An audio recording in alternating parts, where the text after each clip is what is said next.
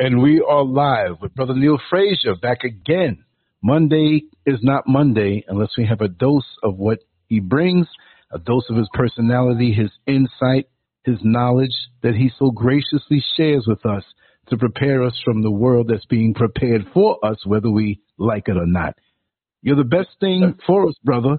We have so many things out here in cyberspace to distract us, to titillate us, to seduce us, to keep us in a rut, to keep us blinded. And I hate to say the term wake up anymore because there's another sadistic side of me that says if you want to stay asleep, you go ahead and stay asleep. But that at the last minute, I can't help but try to say a few things. But it hurts me how many of us don't wake up. And you're a person who brings a message to help us to do just that. And this particular topic is something for me that means something to me because a lot of my shows have dealt with this. And the title of it is, What Will Happen to Black People When the Dollar Collapses? Do they even understand about an economic collapse, a financial breakdown? It happened in Greece many years ago when for a time they said you could only draw out $35 or the equivalent of that a day. And if there is an economic collapse, then what's going to happen to the supermarkets, the businesses, the restaurants, right? Where are we going to get our food? Can you grow food in concrete? Do you have land where you can, so there's so many different things, repercussions that we don't understand. And I know you're going to break it down for us, brother. I'm glad to have you back here again. And go on as long as you want because we're loving every single that you share. So, brother, thank you. The floor is yours. I'm right here, and we're going to keep this thing working. Okay. Well, Brother Lance, again, man, it's always great to connect with you on Monday. I want to greet everybody in the family in the chat room. And as you and I was just kicking it for a minute, the more I looked into this, it actually troubled me a little bit. Because as we were saying, it's almost like our people are in a fog or something. But it's a strange situation because, we have a lot of faith as people. But we can't see that we put our faith in the wrong things. And this is going to be our undoing to the extent that, we keep saying, well, hopefully we'll wake up and we'll wake up. But then when you wake up, you still have to do something after you become aware of something. And so that's the aspect of it that's troubling to me. It's like if you got a lion coming through your gate and you're going to act like it's a pussycat, you're going to get eaten, okay? Because the lion sees you as food, and it's not your cat that you're used to having around the house. So very interesting, necessary topic today. What will happen to Black people when the dollar collapses? So I have some research we're going to go over. We're going to talk about, the history of what we have been through as a people and how we have blueprints out here that we can look at and strategize to make sure we don't fall prey to this again. But one of the first blueprints that we can readily look at is Central America, and I'll tell you why. Whenever you look at that situation, we're taught, there are thousands of migrants at the border, and that they are running away from their country because of gangs and drugs. That's a lie. That is not just like when they talk about homelessness here, in America, they want to say that most of these people are drug addicts. That is not true, okay?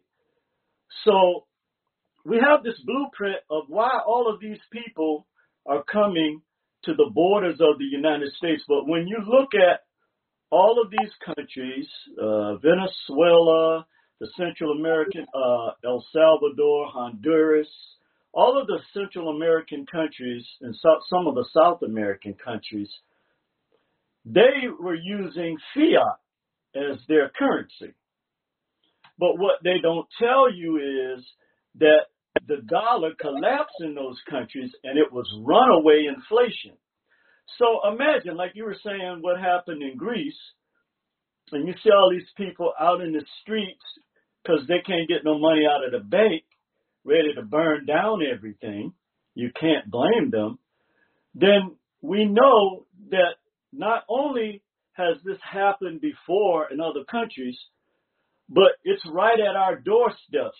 The difference is that they can continue to print money that has no intrinsic value, and that at some point, and we're going to cover this, the countries who we owe these debts to, if they overnight decide that they're not going to use the dollar as their foundational currency, then the American people are the ones that are going to suffer. One of the reasons for this is you can't redeem fiat. Okay, it has no intrinsic value. It's no more good than the piece of paper that is printed on. Okay, they actually burnt it. They actually burn it. I think I was telling the story about when I was living in Washington, D.C., and I was coming home from work one day, and I passed by the big Mint office, because all of the buildings down, in D.C. are right down in the Northwest area. And so I saw this security guard out there, and I saw these guys getting off this big truck, almost like a Brinks truck, and pulling out all these bales of money. And I was like, wow. So I asked him, I said, what are they going to do with all those bales of money? He said, oh, they're going to burn that. And I was like, wow. Oh. Really? We have been duped, okay? We have been duped in the sense that we put our value in something has no more value than a piece of leaf on a tree. Okay, and we're gonna see why today. So in 1861, when black soldiers began to get paid, the first time that blacks received a salary, the soldiers, they earned 63 cents on a dollar. Now, fast forward 160 years later, and I hope everybody's sitting down, black people make 67 cents on a dollar. Okay? That's 160 years later. That's only a 4 cents increase. And see, these are the types of games they play with us where you don't understand what inflation is, or you don't see the potential. That's why I'm against cash payments for reparations, brother. Because overnight, they could devalue that money, where they say you have $1 million and it may not even be worth $10,000. So if you take maybe 3% of it, and I don't ever think they're going to pay this anyway, because by the time they do that, they are waiting for this collapse to happen so that they won't have to, so they'll have a justification for not paying black people reparations. Okay, I can see that game already in progress. But yeah, so no matter how much money you make or you think that you're making, this paper money, it's only increased 4 cents in 160 years because it has no intrinsic value in itself. Okay? And this is the reason why the dollar, even if it is 67 cents, you can compound this. And this is what other groups of people do. But because black folks don't trade with each other and do business with each other, I believe now from several sources, I've learned that the dollar is traded amongst black people, or circulated, as they like to say. Now it's between 6 and 12 hours. it used to be, 1 or 2 days? We get paid on Friday, and then on Monday it's back in circulation. That's terrible. What? Yeah, now they're saying 6 to 12 hours, bro. And that's simply because we don't trade with each other, as opposed to, I believe the Asians is somewhere in 20 times before they trade with each other 20 times. I think the Jews 16 times. Like even Latinos are up, near like 12 times. East Indians up there like 15, 16, 6 hours, bro. And I'm talking days now, but 6 to 12 hours for us. So in other words, another black man like you, we don't trade with each other or, people wherever. Like our people don't trade and help to compound our money like they should be doing your platform. Mm-hmm. Yeah. So that is the major reason why, because we don't compound the fiat that we get. And that's the only way you can benefit from it if you compound it. So $1 million is not really $1 million in fiat value. So I did some research.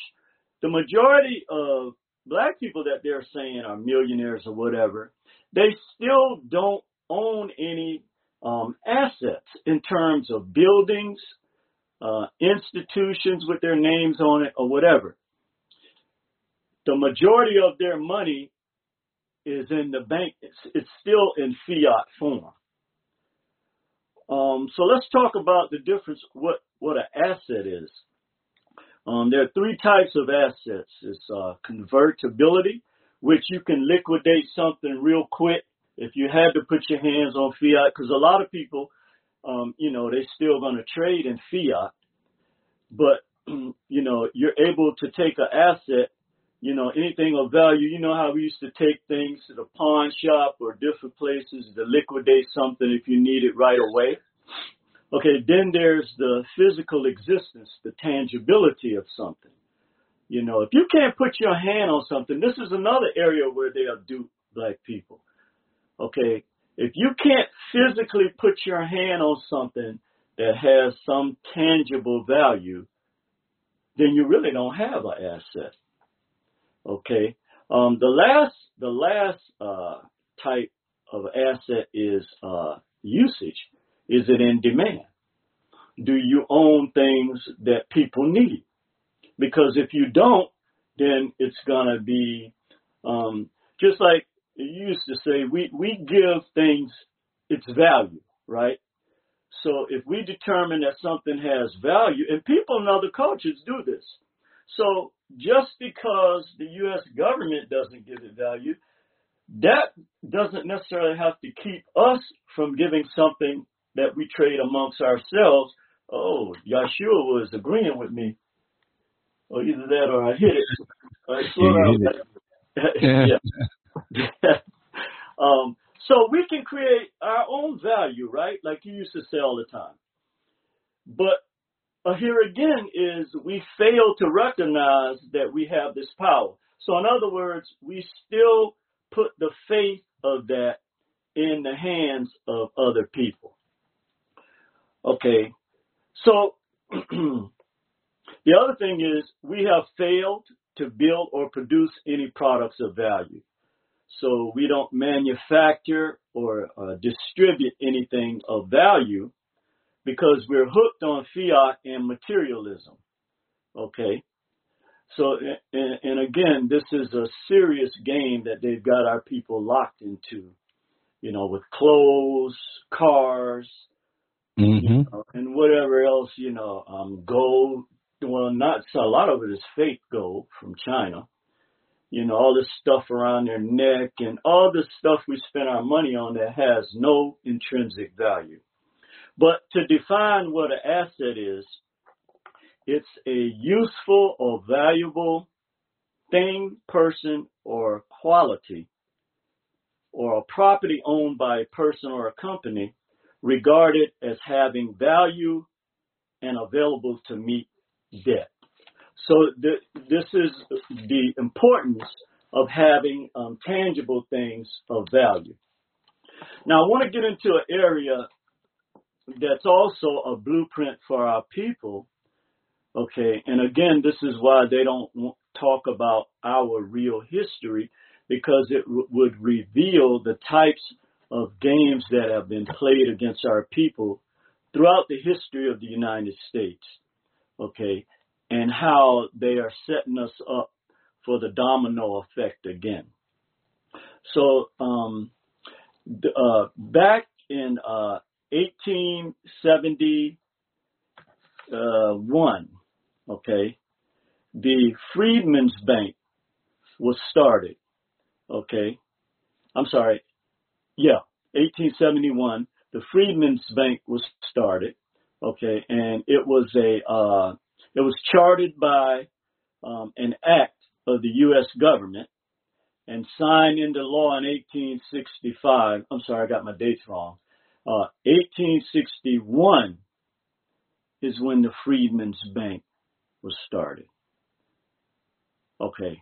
And so in 1865, it was signed into law by President Lincoln, and it was created to help the newly freed slaves at that time. So yeah, I'm within a couple of years, either 1861 or 1863, right after the Civil War. And at that time, there were 37 offices in 17 states that black folks operated, including the District of Columbia. And I always go back to something. They always talk about how intelligent we are now. Now, mind you, black people wasn't going to universities and getting degrees during this time. So you have to look at the fact that, like Carter G. Woodson said, we've been miseducated, but at the same time, there is a form of financial illiteracy that exists amongst our people that we don't want to admit, okay? Because there's no way in hell you can tell me these people who couldn't read or write, okay, established, okay, let's look at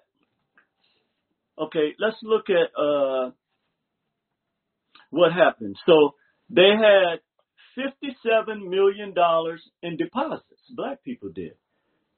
And in today's market, that would be somewhere close to $300 million. Okay.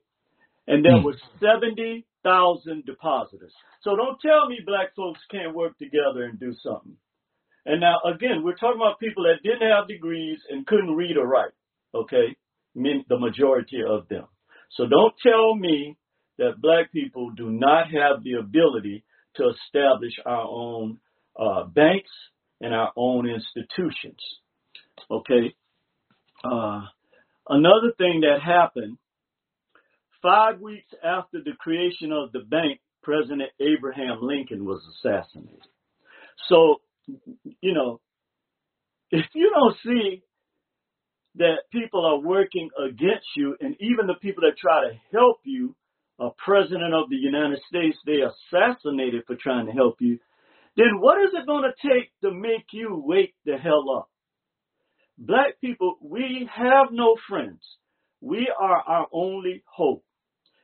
If you don't want to do it, please teach our children something different. We can no longer put faith, blind faith, into people that have shown you for hundreds of years, that they will not help you in any way to have financial sovereignty. Okay, this is a fact, and we see the history of this.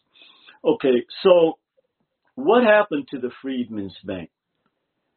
So in 1873, they had what they call the panic. Okay, it was a financial crisis. Okay,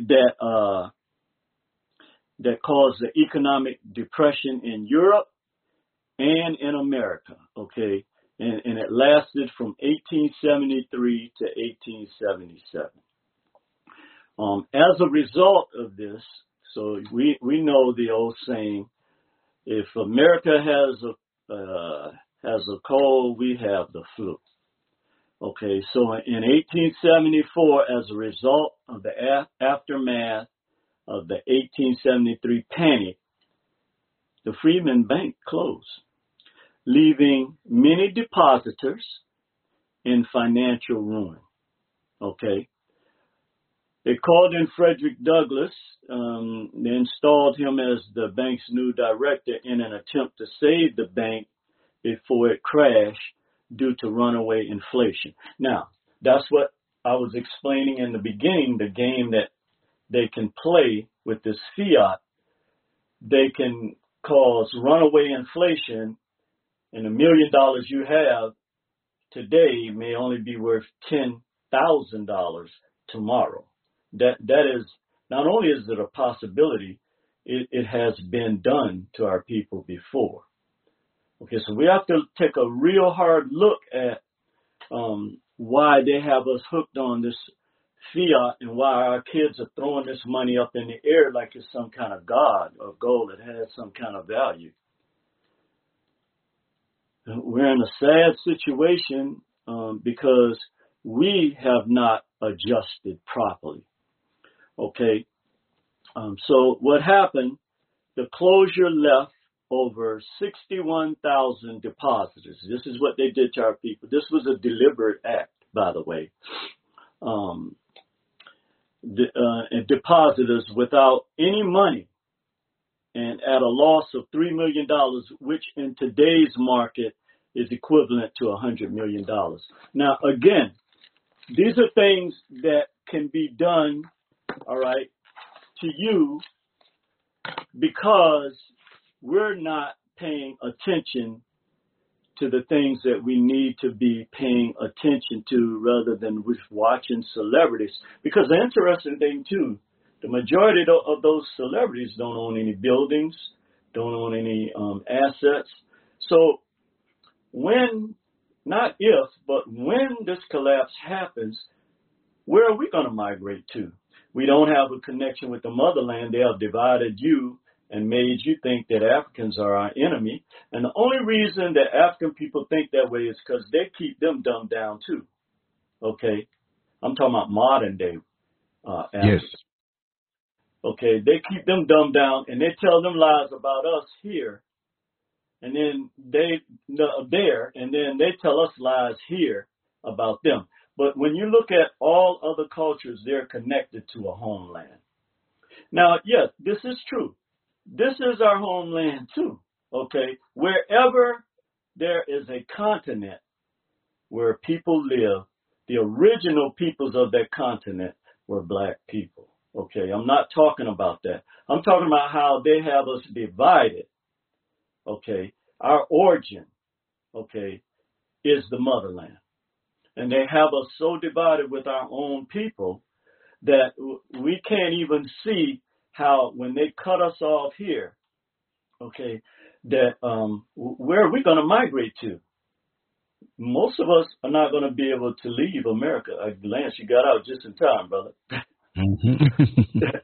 Because, boy, from the stuff I've been researching, man, I don't get it why our people are the only ones that's not planning. And again, California is a litmus test for the country. What happens here first, then it spreads out. Other people become aware of it, years later. But all the banks here are closing, bro. I don't know if you know that. But I'm hearing about that.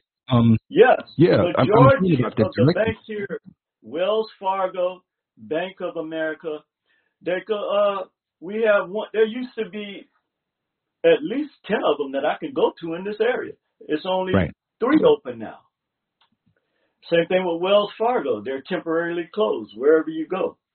The only banks that's still operating are the banks that are backed out of New York. Citibank, U.S. Bank. But even them, if you deposit a check, you got to wait 3 days you only have $100 available to you, 10%, and we'll talk about that. And then the bank flips 90% of your money, because once you deposit money, that money no longer legally belongs to you. It belongs to the bank. And most people don't know this. This is how they keep black people in a perpetual motion where we don't get any value from anything. Even if you put hundreds of thousands of dollars in the bank, it's not yours. So this is why, let's talk about commodity money versus fiat money. And this is why you have been taught to worship fiat right here. So back before we had, before 1971, and we'll go back into that, you were issued a silver certificate, or like they use promissory notes now, which is basically fiat too. But it had the same concept, where that promissory note was, in effect, some form of money. So they had a silver certificate of $1 to match every dollar that was in circulation. So the $1 bill during that time was equivalent to one silver dollar. So the value was in the silver, not the paper. Right. Okay. I had one of those silver. Yeah, me too. Yeah. Yeah, you know, back in the day, we used to keep those. And remember, our people used to have them. Remember the penny? I think it was 1942. It was like a steel penny or some kind of. And it didn't look copper, wasn't brown. It was like some kind of, because of the war and copper being like not hard to get to, but they used something else. I forgot what. Yeah. I remember that. These oddities. Yeah. And they had more value. Our people understood back during that time. You know, that's why I'm finding it hard, brother, to continue to call people intelligent that are just out here talking. Because we're in a serious situation, man. There should be an alarm right now. Exactly. We should have classes for our children right now, teaching them. Let me say one more thing. We had an uncle. He wasn't a blood uncle. He was like an adopted uncle. Okay. And his name was, we used to call him Uncle Charlie, but I'll say his name. He's not with us anymore. Charles Tennyson, right? Okay. And he was an older man, and I would say when I was about 7 or 8, he had to be in his 80s, but he was well preserved. Mm-hmm. And he had a barrel, a wooden barrel that he always threw change in. And he had one. Yeah. He always threw pennies, nickels, dimes, quarters, dollars sometime. Whatever change he came back with, he threw it in there. We weren't his blood family, but we always went over there.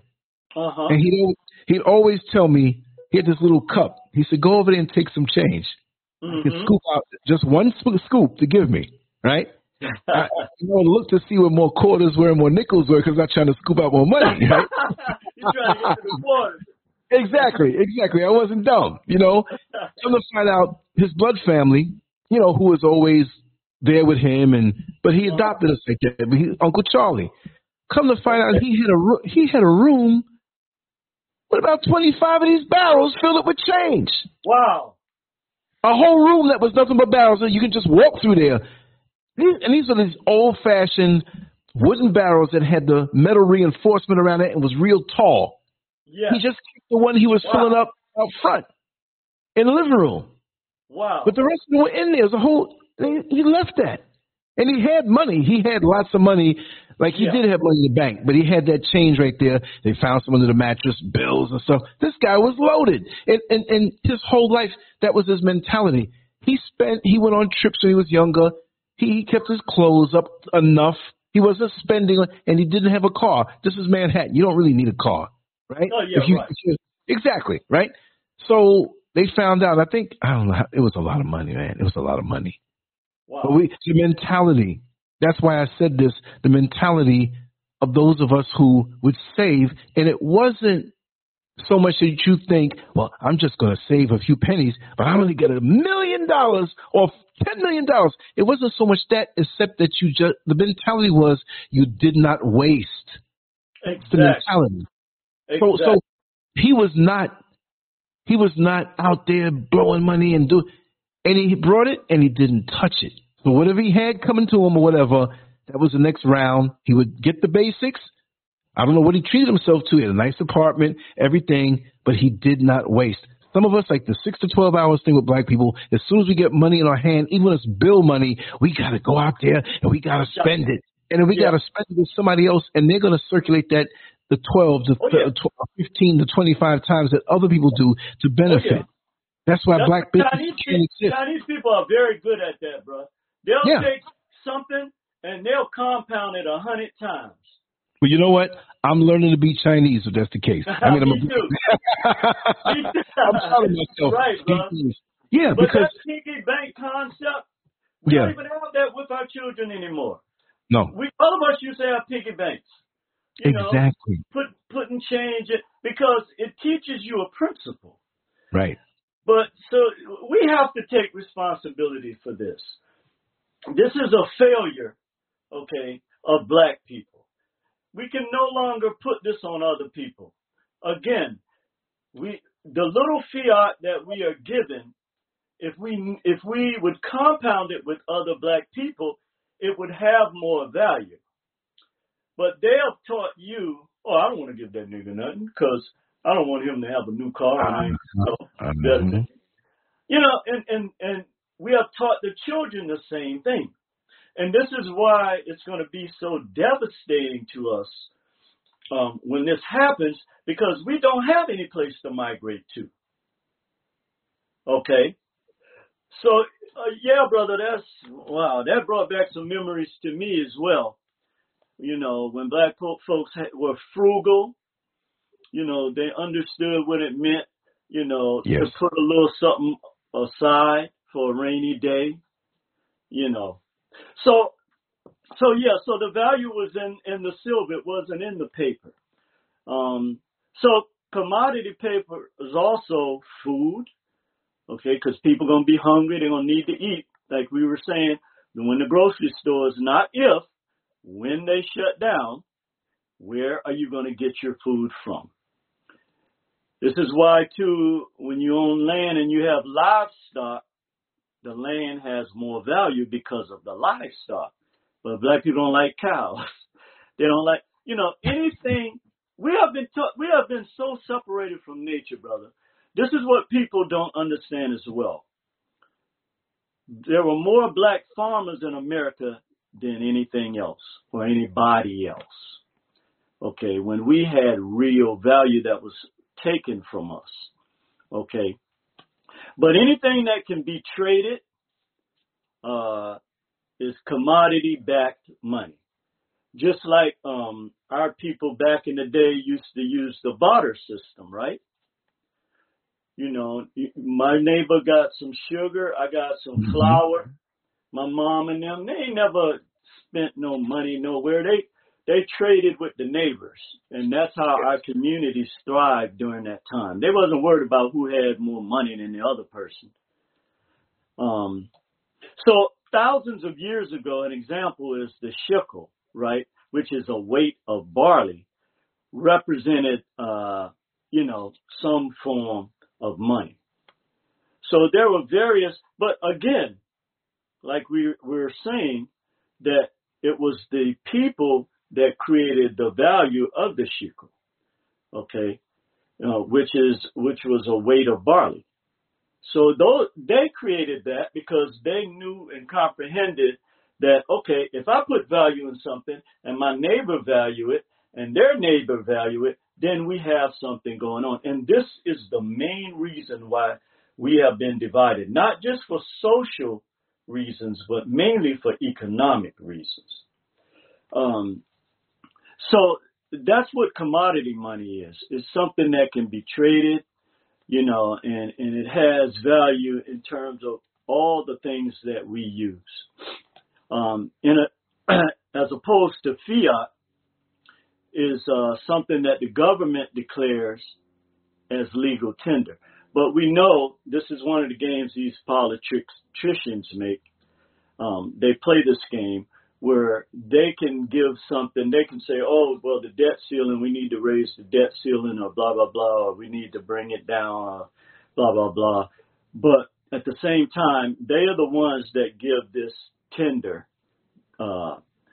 any type of value. It doesn't have any value in itself. So, how is money created? So, money is created by central banks around the world, not the banks you go into. They're private banks. But the central banks, like our Federal Reserve, holds all the power, and they are not connected with our own government, or any government for that matter. They can print as much money as they want. That's why they can burn it. Okay?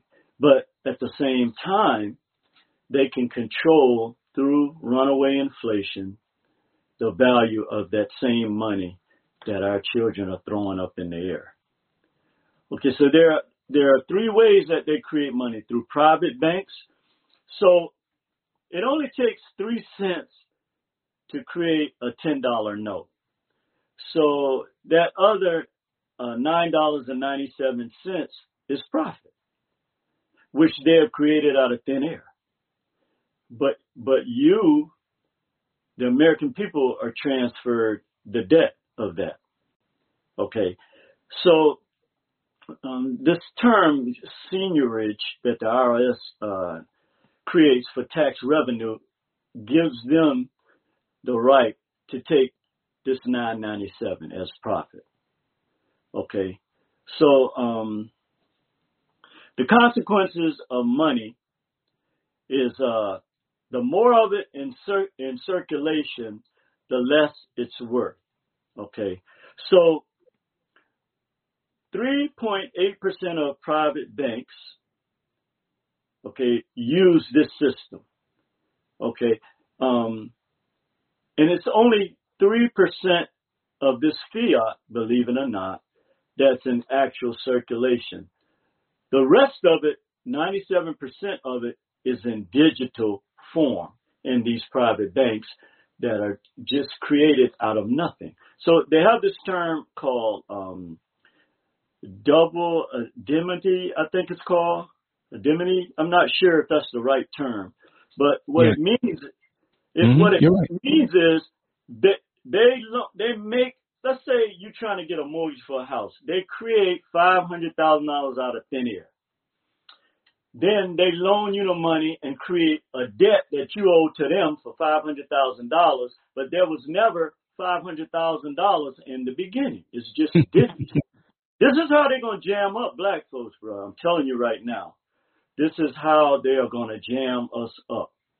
And so I believe on one of the videos I was saying how this guy took this bank to court, okay, and he won the case because they had to admit that, okay, there was no money.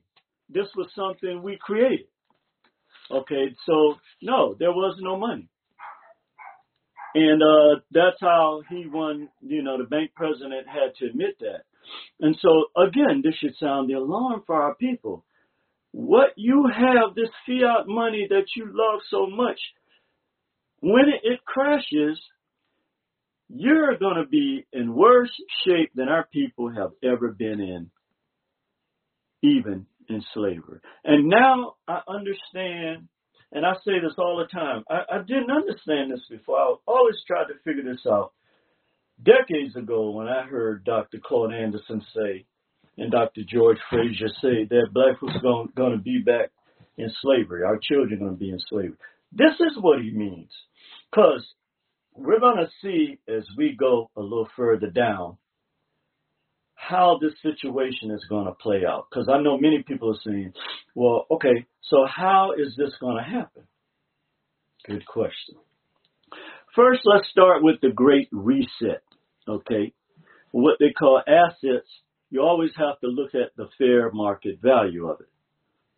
But throughout our history, our economic history in this country, it's always decreased, or what they call de-dollarization.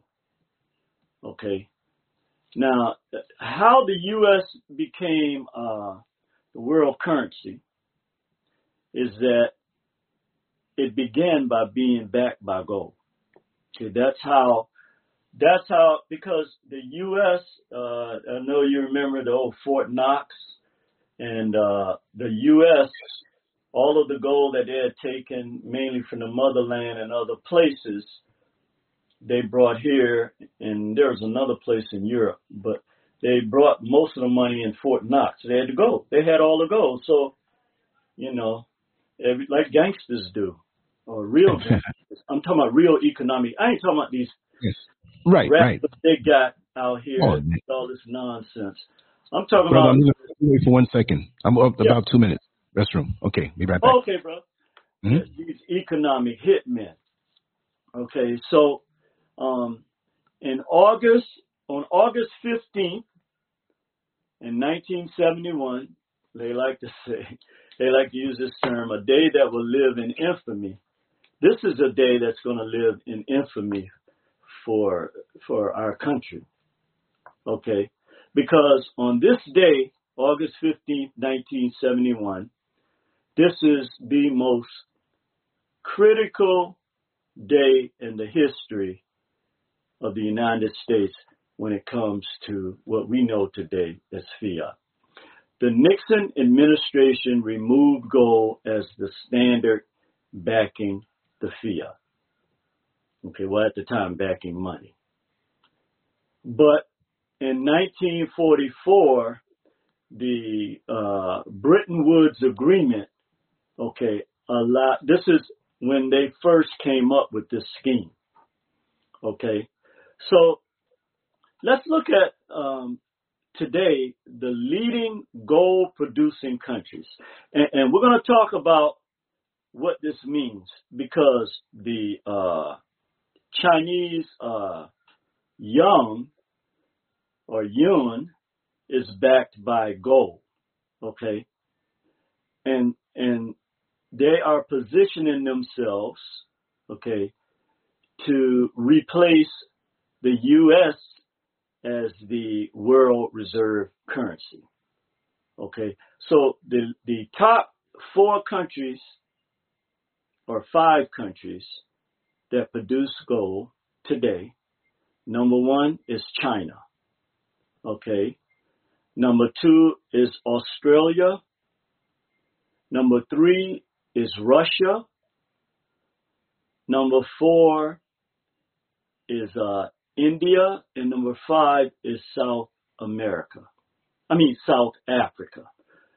So all of these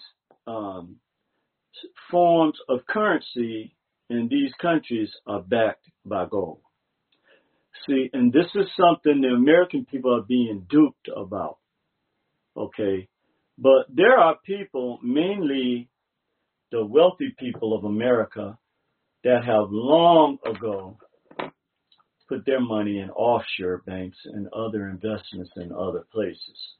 Okay, so I used to wonder why Asians and these East Indian people, who most of the ones I see are darker than me, why they had such a pompous attitude towards black people. And I used to think to myself, okay, what makes these people think that they are better than black folks? What is it?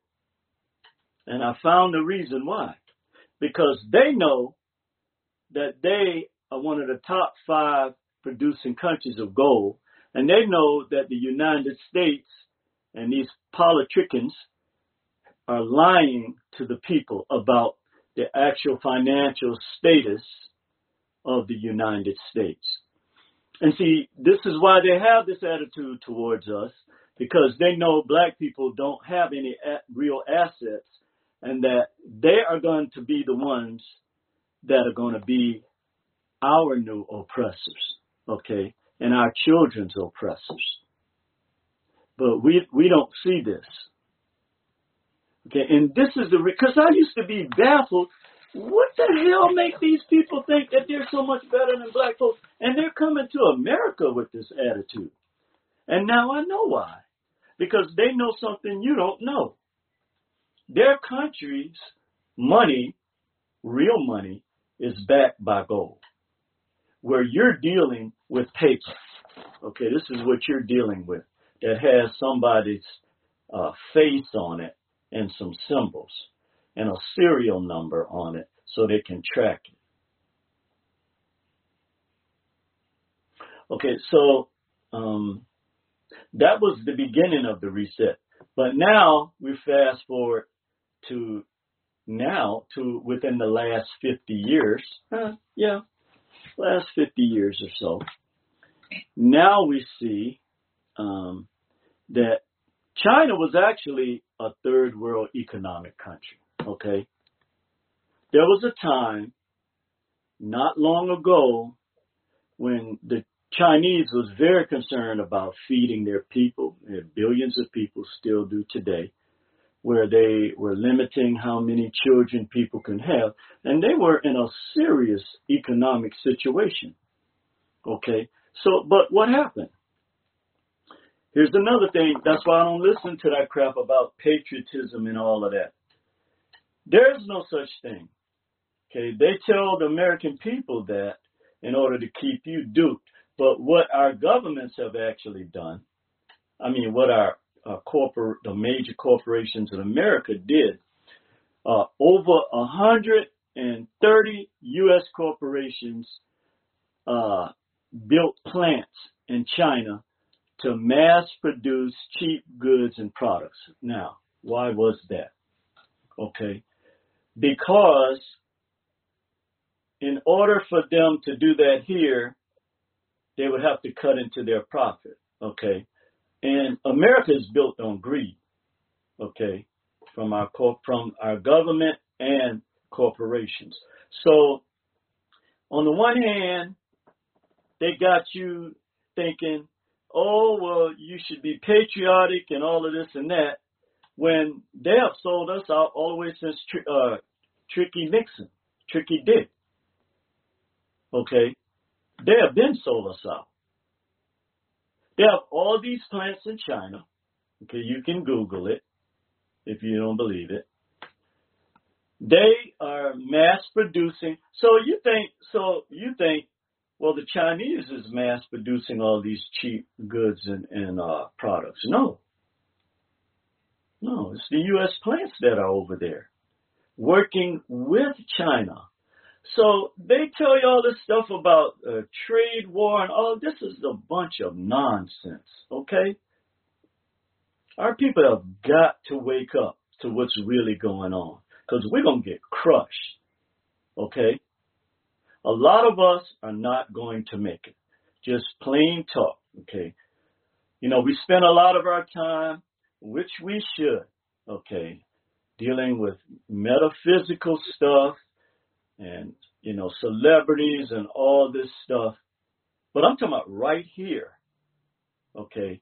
There are three planes of existence: physical, mental, and spiritual. And if you ignore any one of them, okay, we may be living in a matrix, but we still have to operate in that matrix, and you still have live physical consequences, okay, in this realm.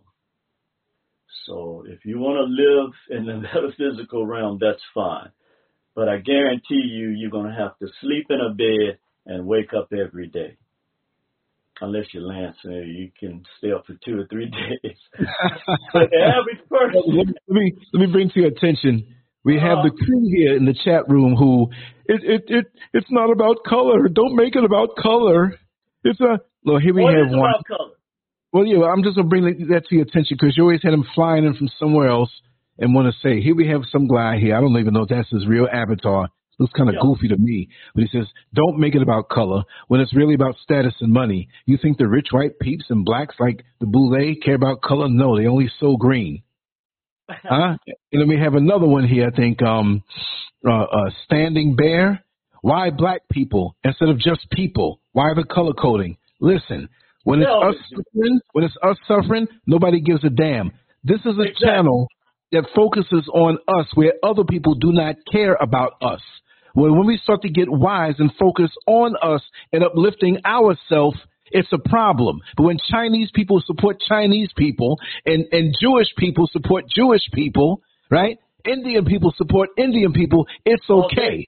As long as we're at the bottom and pushing up and building everything for everybody and getting nothing for it, it's okay. So when we get hit to the game and pull ourselves out the system and tell it for what it really is, why black people instead of just people? You're not looking to benefit us. We got to hip our own self because your schools never taught us how to be independent. It only taught us how to be consumers and buyers and brainwashed against our own self. So don't come here with that foolishness. That comment got you fired up, huh? Oh, yeah. Oh, yeah. But oh, yeah. You're right. Let them know. Let them know, and I'm going to say it. I'm putting my business out there. I'm in Africa right now. These people, go back to Africa. Well, I'm here, and I'm living like a king. Yeah. And I don't have no stress. Yeah. Because I ain't got to see y'all no more. So if color doesn't matter, how come I feel so much better around people who look like me? And all of this stuff, I ain't got to worry about the guns and the mass shootings and the people, the cops pulling me over and all that stuff. So I'm in heaven on earth, and I'm here to encourage people as much as they can that we can soak with our blood, the soil is soaked with our blood over there. I have no problem with the land. It's the system that exploits the people. Yeah. And you ain't got a problem with it. See, these people don't got a problem with it. And when we get hit and talk to our own people with a little wisdom, we're targeted. We're focused on, and they want to harass us. No, I'm gonna keep on talking. Don't come here with that foolishness. That old thing ain't gonna work. We love ourselves here. We're not. We don't hate nobody, but we're turning the love that we so foolishly gave to you and your system to be patriotic, and we're Americans. Look, before 9/11, right? 910, I wasn't American. 912, I was American because you want me on the front line of your war. That manipulation has got to stop. We already know what time it is. Go ahead, Brother Neil. Oh, yeah. No, I mean, actually, I'm glad that that comment came through. Because, see, just like you said. Brother, I'm sorry to cut you. I'm going to say one more thing before his ass is blocked. He said, take your people back to Africa then. Let the Dahome get you again, whatever that means. Well, when you say take your people back to Africa again, well, guess what? That's what we're encouraging because ain't no too many missiles pointed over on this side. Nobody likes you anymore. China, Russia, India, Iran, the BRICS nation, to hell with NATO. We ain't fighting up under you no more. You got blood on your hands, deal with it. And when you say take your people back to Africa, they have a choice because they built that place that you enjoy called America. And if you say take our people back to Africa, then stay your asses from over here trying to steal the minerals. See ya. See, that is an ignorant person to me. And see, unfortunately, again, I've started talking to, more of the European people that I know because, Lance, you have given me a formal spotlight. So when I talk to them now, they're starting to, see things a little differently. Mm-hmm. And so I had one friend to say to me, he said, well, Neil, he said, they have duped white people as well. And see, this is what they're doing that's so unfair to the young European children that's growing up. And this is why they are hiding our history, because you can't heal something when you don't have a proper diagnosis. So if I'm just giving you a part of what's wrong with you and we heal that, well, you still got 3/4 of your body still sick. But this is a prime example of the type of ignorance that's directed towards our people because they don't, a lot of them, they don't understand. They don't see it. And the reason they don't see it is because they use emotionalism against them too, mainly through hate. What they say is, we don't want black people to take away what we have. I didn't say, these are European scholars that are saying this, not Neil Frazier or Lance Scurr. But as you said correctly, whenever we deal with our situation, then it either has to be some kind of hate, go back to, and by the way, this is our land too, in case you didn't know. I guess this is an ignorant person that don't know history. Right. Because really, when I hear comments like that, that lets me know that this is a caterpillar person. That they only live by narratives that people tell them, and then they get them emotionally involved against. But these are the types of things that are going to ratchet up, just like they always have throughout our history. When white people get mad, when we start to organize, because we have seen from our history, when black people organize and boycott, things happen. Okay, but that's right. A lot of them, they want us to stay in the condition we're in. And this is mainly at the subconscious level. A lot of them don't even know why they feel this way. But as you correctly said, when Jewish people get together and the United States is sending billions of dollars to Israel now. Okay? So that's a prime example. Or to Ukraine. Nobody sees anything wrong with that. But yet they tell Africa, we'll give you $40 million if you let us put this filth in your country. No. You see, because we are the first primordial seed, and we carry within us the Me'atin laws of truth, righteousness, and justice. And these are the things that they cannot stand in black. Because to be honest with you, even with all the stuff, people, they be talking about crime with black kids and all this and that. Even with all of that, okay, there is still a thread that runs through black people that we know that this is why we're able to be duped so strongly, is because when you're a righteous seed and you're dealing with unrighteous seeds, they're going to deceive you and manipulate you because that's the only way they can keep you in your condition. Just like Dr. Amos Wilson used to always say, in order for 8 to 10% of the people in the world to control 90% of the people in the world, hear me good, then by necessity, you have to have 30 to 40% of that 90% that's part of that system that's oppressing our people. You have to have that. There is no way 10% of the world population, or really 8%, can do that. With intimidation, fear, the old hate Ku Klux Klan tactics. And then now they have the cyberbullying, like people can come on and make these asinine comments. That kind of shit don't bother me at all, brother. I'm bullying right on back. Yeah, exactly. Because you say what you want all day long. Black folks need to organize right now. Because these other Asian people, these other people that you mentioned, nobody gets angry at them when they're planning their stuff and talking about their conditions. So you say go back to Africa, you need to go back to Europe. Because when Christopher Columbus and them was lost and starving, okay, on the oceans of the world, and the Creator had mercy on them, and they stumbled across our people who fed them, okay, and taught them how to grow crops and harvest, they ended up slaughtering them and raping all their women. How about that?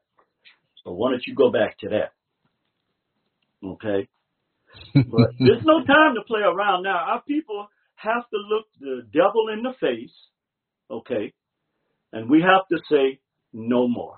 And I remember a song my mom and those used to sing all the time. I was a little boy. I was like, what do they mean by that? Satan, we're going to tear your kingdom down. You've been building your kingdom all over this world. Satan, we're going to tear your kingdom down. And, the older you get, a lot of the wisdom our people had, we didn't know. We thought they was just stupid and dumb because that's what them folks taught us. Okay? No. They were the wisest people that ever walked the earth. Yes, indeed. But, again, they force us to put our eyes on what they worship. Okay? So, yeah, thank you for your comment. I don't know if it was a man or a woman, but it don't matter, really. Yeah, man, them people crazy, bro. Maybe they don't even know. Huh? I said maybe they don't No, even know. and then again too, you're hiding. So if I'm going to confront someone, I'm not going to, I'm not going to hide from them. I'm going to deal with them face to face, or, if I'm wrong, I'm wrong. Okay. But you can type something in, an asinine statement, and you don't have to even face anybody.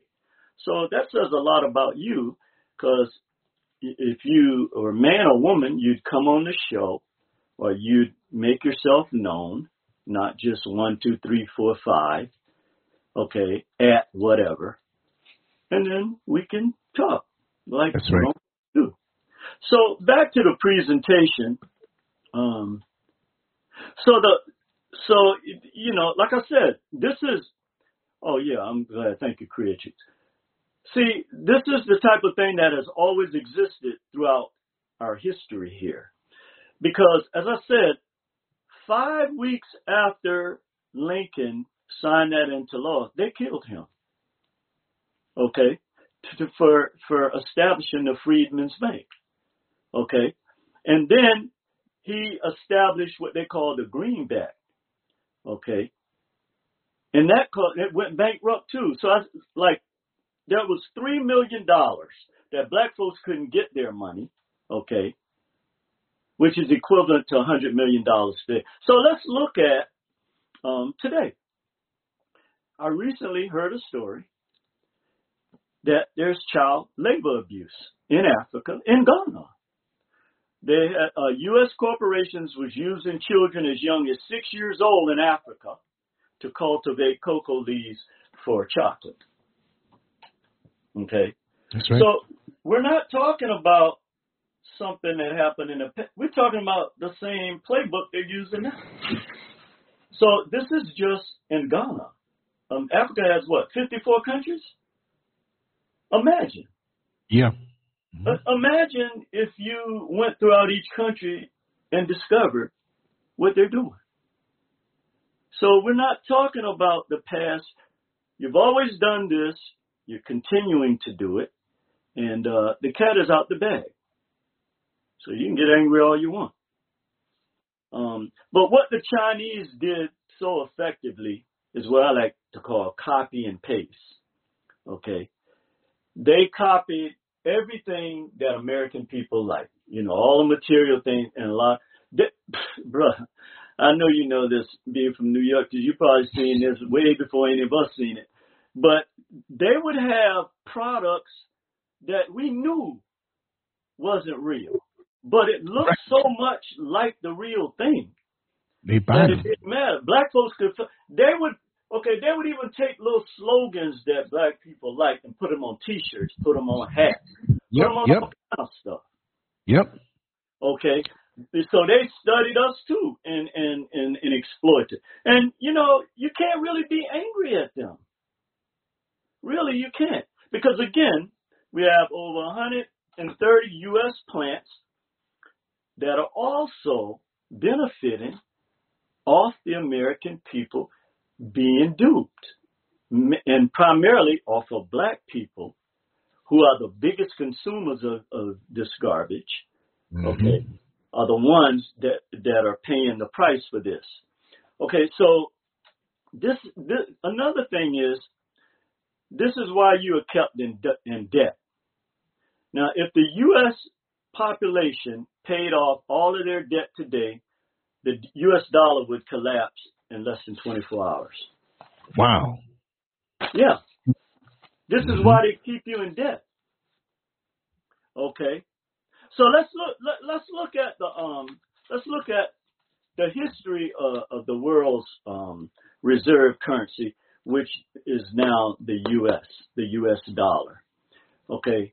So since 1450, there has only been 6 world reserve currency periods. Portugal was the first nation to have have the world currency from 1450 to 1530, which was the age of exploration or world trade, when they started going to the motherland, the Caribbean, and other places, and, taking all the resources. Portugal was the first one to have, they were using, Portuguese currency as the world currency. And then we fast forward to the second world reserve currency was Spain in 1530 to 1640, which is called the Iberian Union. And they were partnered with Portugal, and they used the Spanish silver. So they were able to use this to trade with other people. And again, they established this as having intrinsic value. This is what I was talking about in the beginning, that we are the ones that give value to. So let's just say you get 500,000. I remember something Dr. John Henry Clark said. He said, if you get 1 billion people to do something, even if it was wrong, it would have a major impact on the world, a massive impact.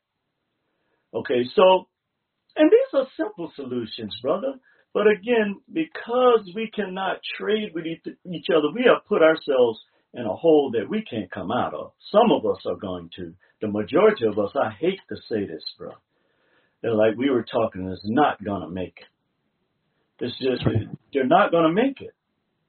Okay, so if you get, let's say, 100,000 black people around the country, and we choose a pair of socks and put, landscape on it, or put anything on it, because our people are buying these expensive stuff with other people's names on it, and then we give value to it, so everybody want to have Gucci because our people value Gucci. So why can't we take something black and value that and then build it up? I remember when FUBU first came. Right, from Queens. From Queens, right? Yep. And I remember him saying, well, I just learned from my people, I guess his parents or whoever, that I could put my name on something. That's right. And That's right. if it's, okay, so if it's the same things, type of clothing that we wear or like, you put your name on it, then it's the average black person, first thing they say, oh, that nigga think he's something because he got his name on some clothes. Right. This is the type of thinking that is killing our people. So rather than me wanting to help you, another black person have their name on something that we all can buy and then build some kind of company, I'd rather not support you.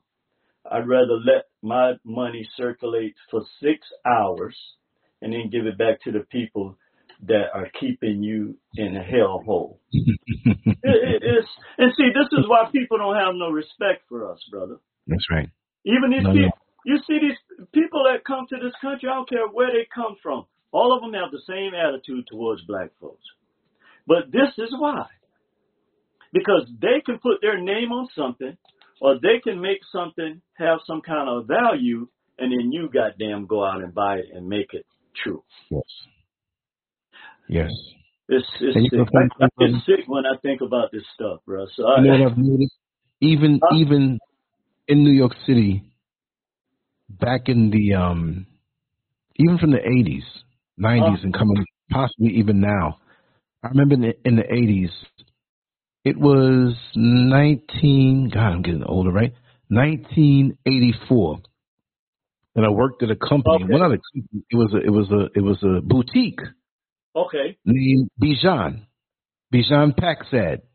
Okay. He was Iranian, but he used to say he was from Syria, and it was on 5th Avenue and 55th Street, down the block, 2 blocks down from Trump Tower. You said 84?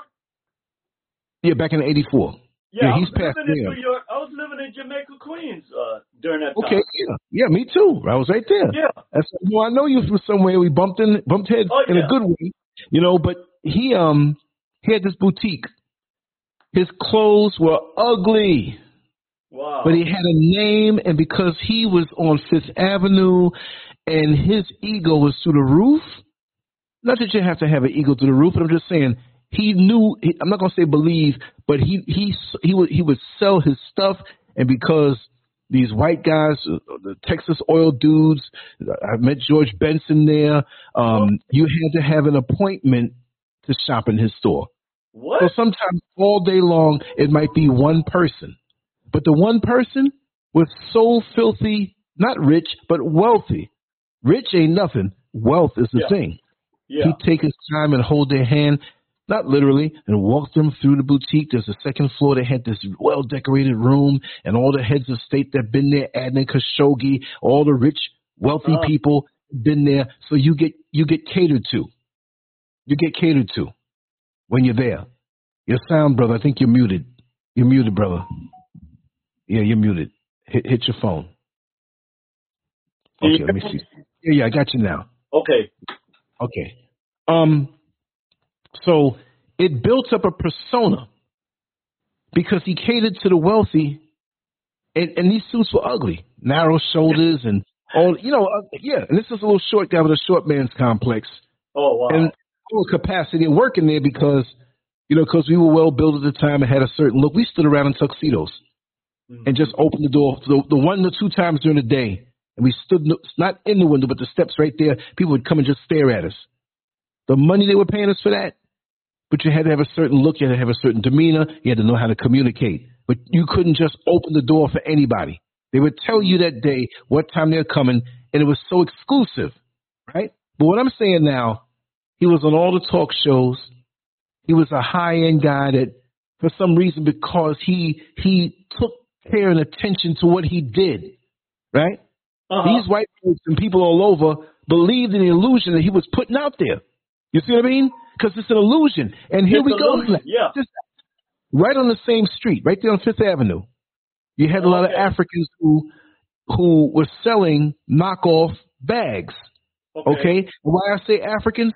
Because I found out that in China, there's a whole, and I don't know what part of China, but it was a black woman who lived in China, and she was a heart specialist and taught medical Chinese or medical English to the Chinese students. She was brilliant, right? So she was telling me what was really going on out there in China. See, I talked to a lot of people. This is a long time ago when I was talking to her, and she told me there are whole entire sections, like cities, where you have Nigerians and different Africans that create the knockoff bags there. They manufacture it there. Somehow, some way, they have the connection to bringing it in the country. And they have the foot soldiers in the street that are out there, and they have it laid out on the blanket. Yeah, and when somebody comes, they might have a lookout like they're selling drugs. They blow the whistle, and they grab the blanket and pick it up off the street and run with it and get away.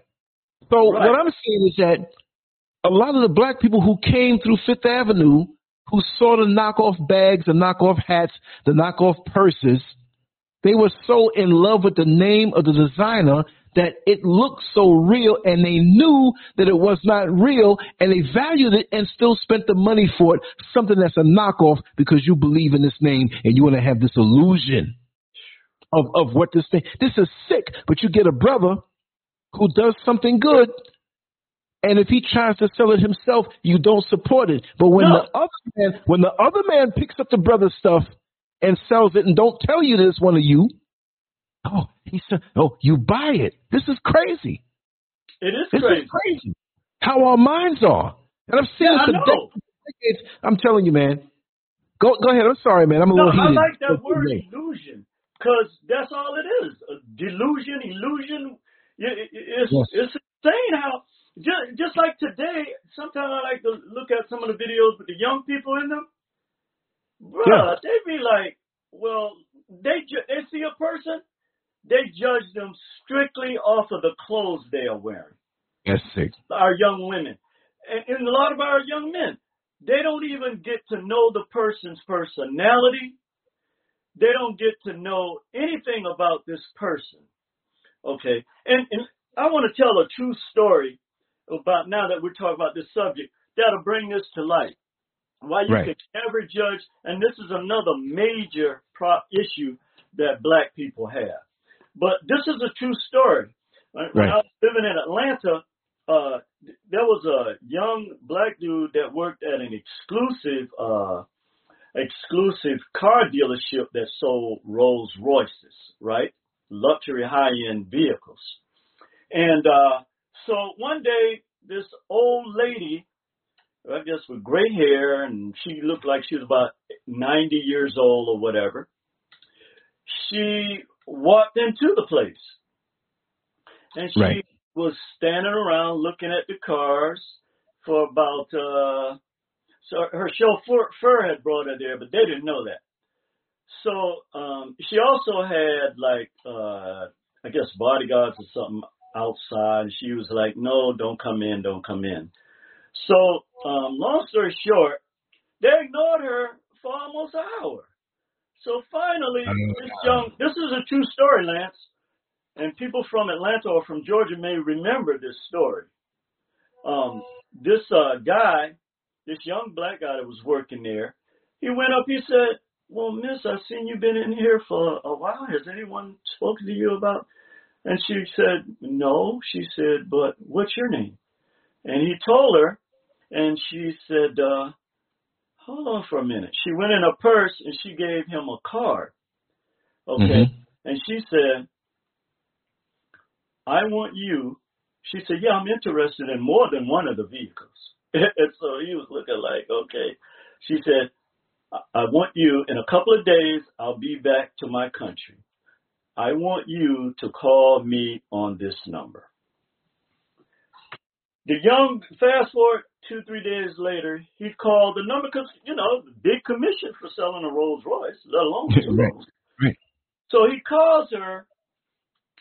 Somebody picked up like an official, government official, and was like, well, the Duchess is not available, but we'll take all of your information.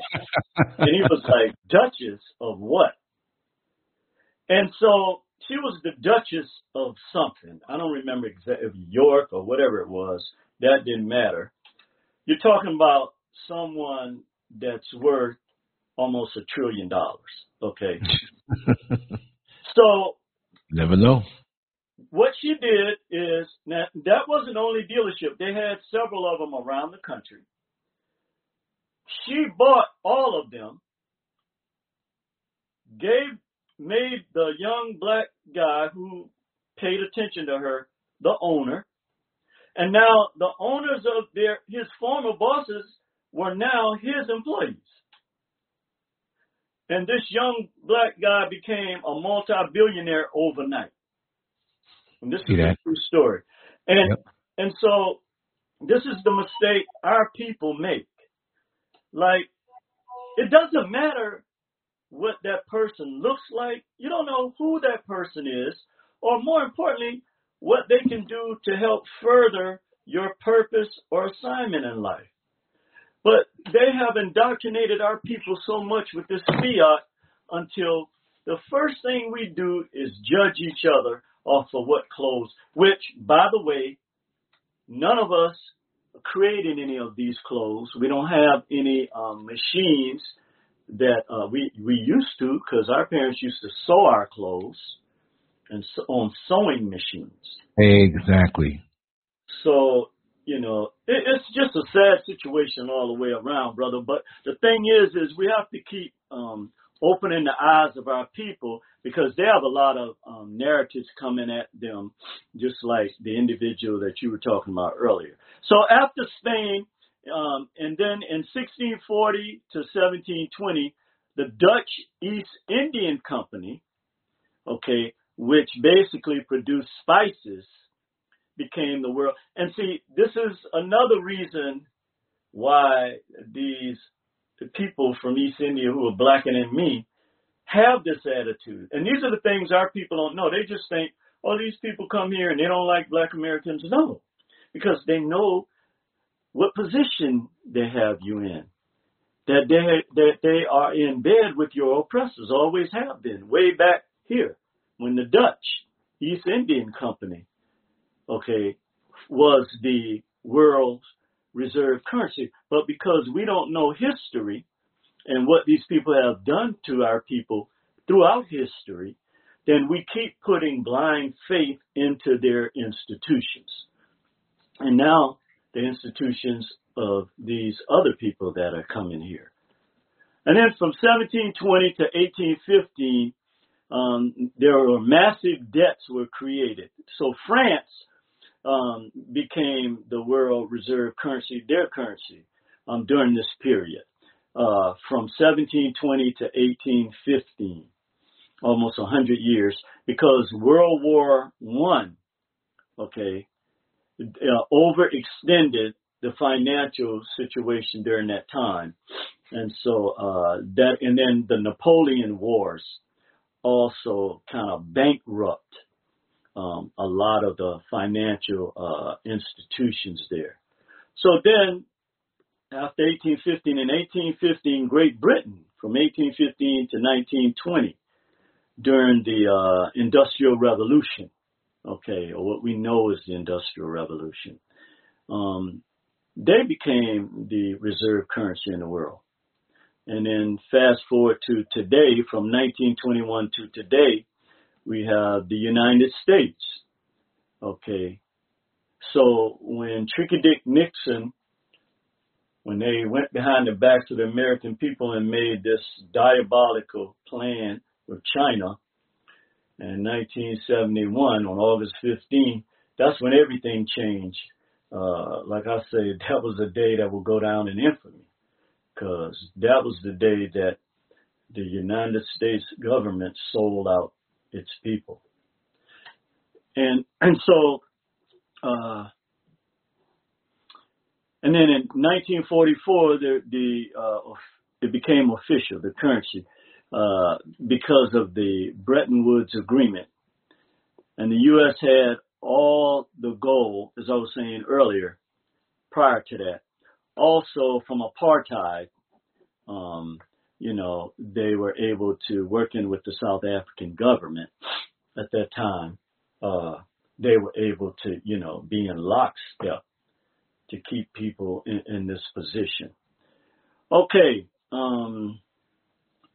So let's give the definition of world currency. World currency is the currency that is held in significant quantities by governments. So there are other governments around the world that have the U.S. dollar that they use as reserve currency. And the institutions as a means of international payment, foreign exchange, reserves and investment, and liquidity. Yeah. That's it, right? Liquidity. Sometimes words trip me up. I have to look at them twice. But here's the thing. Now we rely on China for everything. And like you were saying, COVID was a dry run. They wanted to see, how things played out. And finally, here's the big one right here. The United States has the largest trade deficit in the world, $1.2 trillion. And that is because we have more imports than exports. There was a time when the United States was the leading manufacturing country in the world, along with Europe. But again, when they made this deal with China, the Nixon administration, and they duped the American people, this is when our U.S. And again, what we have to comprehend and understand is U.S. corporations function like nations. This is another thing our people don't understand. They function as nations in other countries. So when they put all these plants in China, I don't care what they tell you, they, along with China, was mass producing these products that come right back to America that you buy. So just to kind of wind this down, brother, the reason why we, and I'm good, I still have time, The thing I look at when I look at the situation with our people, first of all, 97% of what we know as currency is in digital form. Now, I can already see the chess move and the game plan that they have put together for our people. And this is going to be the knockout blow for our people. Again, it is because we don't trade with each other. We hate to see one person have something over another. And these are intrinsic values in us that is destroying us. And it's going to be the final knockout blow for our people. What can we do about it? We need today for everybody under the sound of my voice to realize something.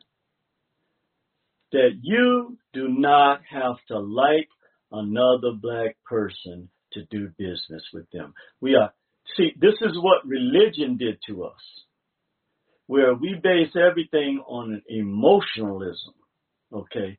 We have got to come out of this fog, okay? Not only are we at risk, our children are at risk.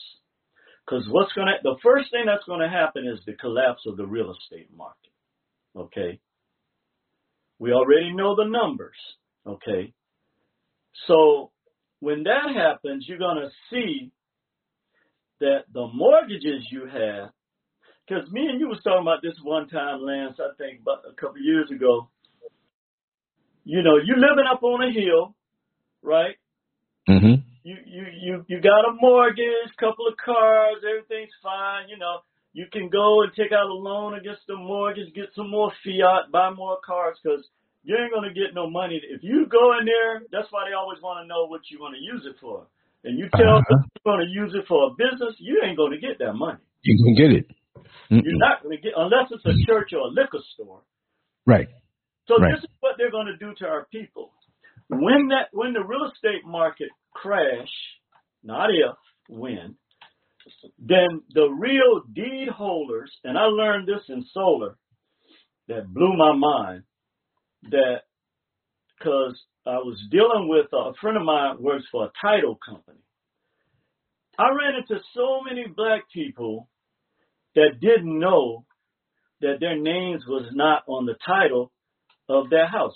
So in many cases, what happened was their parents would pass on and, pass it down to them.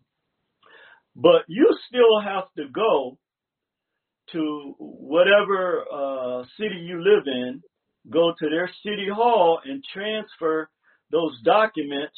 You have to have a death certificate for the parent.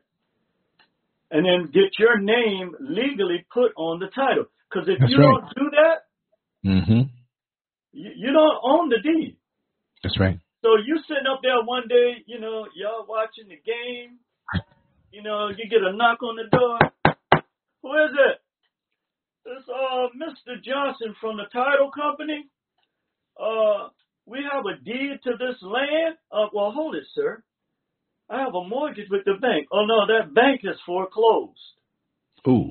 Those deposits, I'm sorry, this is our land. The 3 acres you're living on this house, this is our land. So like what they did with the Indians with the treaties. And then you're going to say, well, how the bank, because the bank can't help you. See, this is what our people don't know.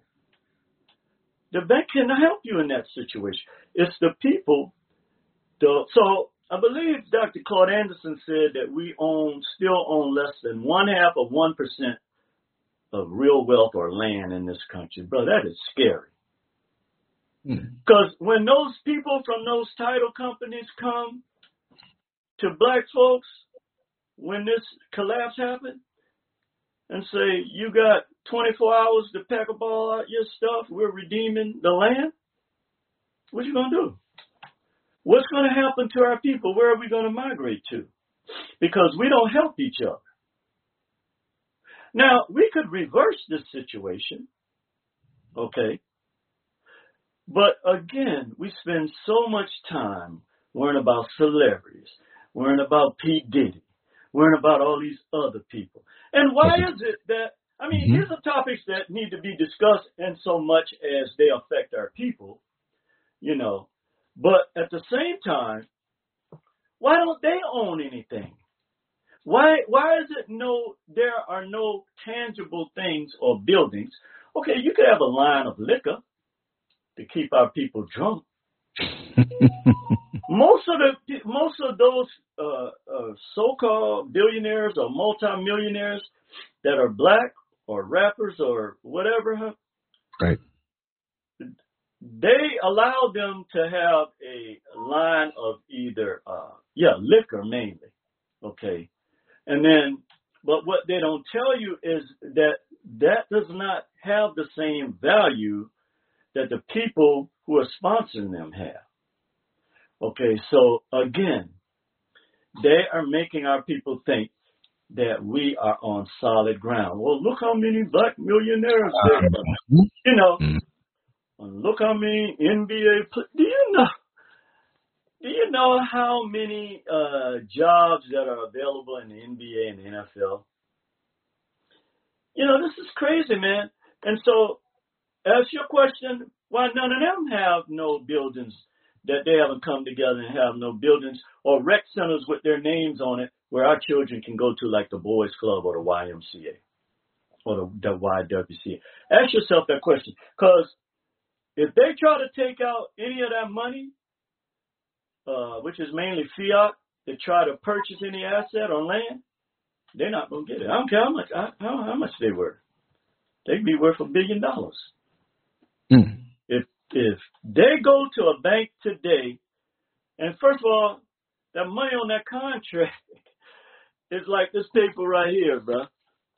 Okay, so it's we've been duped all the way around, and I don't see. This is why I kind of lose respect for a lot of these celebrities too, because now a lot of them are in a position where they can do something about this. And, you know, they have people telling them, well, you don't have any obligation to help anybody. When this is something, too. This is something that I actually like about white men. I'm going to be honest with you. Or men, not just white men, Asian men, East Indian men, and Latino men. And me and you have talked about this before, Lance, about white men. They can hate each other's guts. But they know the principle when they sit down in that boardroom and they have an economic goal that's going to affect all of them, they're going to work together, especially if it means keeping you in the position you in. And they'll walk out of that boardroom and they probably won't even talk again until it's time to meet. Mm-hmm. But our people are so caught up in the emotion of which church you go to. What the hell does that have to do with anything? What church do you go to? You know, this is the kind of crazy stuff that have our people in the condition we're in. We have got to change this mentality. The other thing, too, I think I heard you say this, too, that if two white men are in business and one of them is screwing the other one's wife, that ain't going to affect how they do business. That's right. No. Now, it may affect them on some level, but they're still going to make sure their businesses run. That's right. They're going to make sure they can pay their debts, and if they have to trade with you or do whatever. Now, eventually they might try to find somebody else, but it's going to be another white man. That's right. So, and this is directed toward the brothers right now, okay? Because we live in a patriarchal society. I don't care how you try to. Our women judge us off of fiat. Okay, this is a known fact. Mm-hmm. Black men have got to be the leading voice of this revolution. Okay, we have got to put down these little boy color games. Mm-hmm. These little boy, whatever separates us, and we have got to try to come together now and put together and compound our fiat and buy buildings and set up things that can help our people. The other day up here on San Bruno, Chinese people just opened, and these people, they're not like rich. They just put their monies together. They just open a clinic, a big ass clinic. Mm-hmm. And I walked by there and I see the Chinese writing, and I saw all these Chinese people going in and out, babies, everything. I was like, damn. So they buy up all the buildings on a large strip. Yes. On San Bruno, when I first came to San Francisco 8 years ago, it was like maybe one Chinese grocery store there. Wasn't even one. Fast forward now, they own everything on San Bruno. There's a couple of East Indian stores, and that's it. And I'm like, wow. And everywhere you go, they have, they don't just own 2 or 3, they buy up all of the buildings. Okay, so there is I like to call them Chinatown suburbs, everywhere you go. And, I can't be angry at these people, Brother Lance. I can't be angry at these people. Because now, they may not be faced with the same things that we're facing, which is true. They can go to a bank. Well, first of all, they don't have to deal with U.S. banks. They deal with Chinese banks. And they create their own banks. There was a time when black people had what they call co-ops. You remember that, Lance? Yeah. Oh, yeah. Co-op city. Yeah. Yeah, so that's what they do. They have co-ops. They may not call it that, but they have food co-ops. They have financial co-ops or whatever. And that's how they trade with each other. They ain't going to trade with you. And I don't blame them. I wouldn't either. If I was them, I wouldn't either. Because all you're going to do, if you get something, is spin it up, buying things that have no intrinsic value. Okay, you can get mad at me all you want. I'm way past you liking me. I'm way past that. We are in a serious situation, brother. And these evil people are already putting the ball into motion. Because when that 3% of fiat money that's in circulation begin to dry up, we're going to be in big trouble. That's why the average black person now, even if you ask them to get a loan for some money, oh man, I got to wait till I get paid, or something like that. And then they damage your credit to the point, black people's credit. And I know a lot of it has to do too with you got to pay your bills, or whatever. But at the same time, you're not going to be afforded the same advantages as other people in this economic market or financial market. So we got to start coming up, we got all these so-called intelligent people. Why don't we have a plan for black folks to start doing something about these issues that are hundreds of years old? So that's it, brother, because I only get more frustrated when I think about our people, man, that's running around here, in these, I don't get it, man. You're wearing other people's clothes, but that make you better than the next black person. None of these clothes have no black person's name on it. I don't even see FUBU no more. I know. If it still exists or not. But, yeah, man, it's a situation where, so even if you don't want to change, at least let the children have a chance, man. Okay? We have the right, you can, it don't matter what somebody is teaching them out here. It don't matter what they see on these devices or TV. It's what you teach them that matters. But you are teaching them the same thing that have us in the condition we're in now. I don't see other, and I watch kids. I deal with children from all cultures. I have to out here. They're always together. They're always doing things together, particularly the Chinese children, but all of them, Latino, the other East Indian children I see. They're always together doing stuff. You see our kids, it's nigga this, nigga that. They arguing with each other or something. Where does that come from?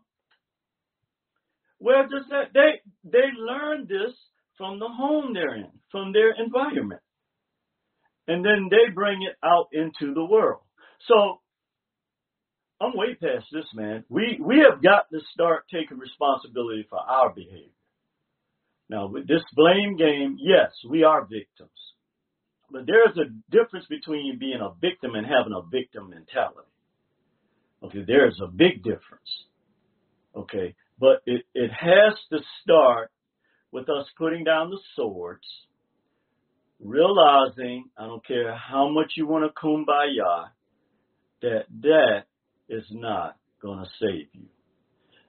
And so, to end with this, brother, is that we got to put down these God images that we have.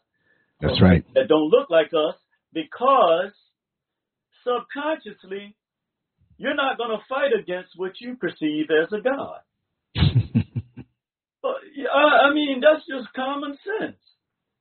That's why what I have on my wall should be on every black folks wall. Why the hell would you have somebody with blonde hair and blue eyes anywhere where black folks reside? Stockholm That syndrome. makes no sense. And that's not to hate anybody or put anybody down.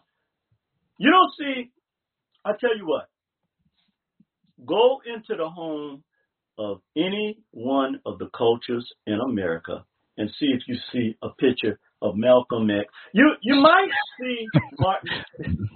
Right. You might see Martin Luther King, but you're also going to see the Kennedys with him. You know that favorite picture that we used to have when we were kids. And Yeah. That's a combo. It's a combination. Combo. Yeah, and the combination they throw at you. Yeah. This black man still has to have these two people to give him some kind of promise. Yeah, exactly. But you're not gonna walk into an Asian place, an East Indian place. Well, a lot of the Latinos, because they have, black people in their history, even though some of them don't want to acknowledge it. You might see pictures of some of our people where they live. A lot of them. But the other cultures, no, you're not going to see that. No black person in their home, no picture. Mm-hmm. You ain't even going to see that blonde-haired, blue-eyed Jesus in their home. Because, like I said, when I was in the energy business full time and going into homes, bruh, that taught me a valuable lesson. Okay, and if you don't have like here. Where? Bob Marley. We are the ones that are responsible for our own legacy. That's and right. It begins with symbols and images. Okay. And so, yeah, brother, with that, I think I'll close if, we can kick it a little bit. Yes. But, yeah, man. Like I said, the majority of us are not going to make it. No. We have sense, we know, but there's a difference between hearing and listening. Mm-hmm. It's not what you eat, it's what you digest. Mm. You know what I mean? You can eat all the good food in the world, but if you don't digest it, it means nothing. And to piggyback on that, brother, excuse me for cutting you off, but to piggyback on that, sure. Even our own bodies teaches us that. That's it right. takes the food, the sugars, the proteins, the nutrients that it needs, and guess where everything else is going? Goes right on out. In the toilet. Or wherever the hell you use it. That's right. So, again, nature is our greatest teacher. All we have to do is look at the natural processes that exist. That's right. Because once that, for real, that's why when you go to McDonald's, all of that come out. Exactly. Black people need to get into the toiletry business, because they're the ones that eat this garbage every day, okay? And you go right to the bathroom. I remember one day I said, because I like fish, right? I said, You know what? Because McDonald's, they do have those bomb-ass fries, bro. Well, yeah, they're engineered to be that way. Yeah, they are. And so one day, I don't know what it was, but I've done this experiment I think I shared this with you guys before, where I dealing with fermentation, where I would go to different fast food places. I'll put the hamburger in a jar, the fries in a jar, Right. put something else in a jar, and to make nuggets or whatever, and leave it in there for a week. Bro, you never won't believe what grows, that white shit that grows then look like pus coming out the hamburgers. Yeah. And Yeah. the fries was the only thing that didn't it just got soggy.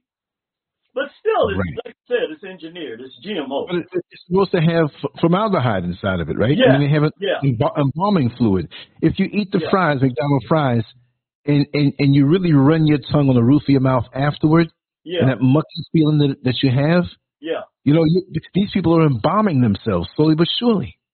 They're I heard embalming that. them. I heard Yeah. that. Clogging up their systems. And then how are we going to operate on a higher spiritual vibration, a higher mental vibration, where our gut is like a whole separate entity that our body has to support. A big rot gut overtaking the delicate balance of the spine. Just like I mean, what are you going to do? Claim it to be a liability? You file your taxes and you say you don't have a child, but that gut is a dependent. That comes from you. You know what I mean? Then you got to go down, go to the bathroom, sit down, and you can read the whole Sunday paper, and you're still sitting there. And the thing is, when you leave that bathroom, you can go shopping at the mall, you can go take a walk, you can go to the beach until late, come back, and that stench is still there like a satellite within a fixed position. Yes. It's outside now, brother. What's going on the inside? And you wonder why you got morning breath that they can smell on the planet Mars. You see what I'm saying? Halitosis. For real. Yeah. For real.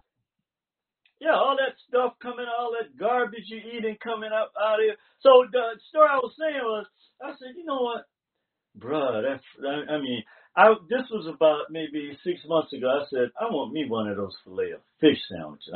Fuck it, I just want one. So I didn't buy the fries, but I did buy the filet of fish. Bro, it was less than an hour later, I was on the toilet. Wow. I was like, damn.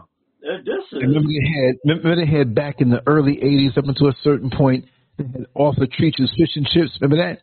Yeah. Arthur Treacher's Fish and Chips. Yep. And see, these foods, remember, they are engineered chemically.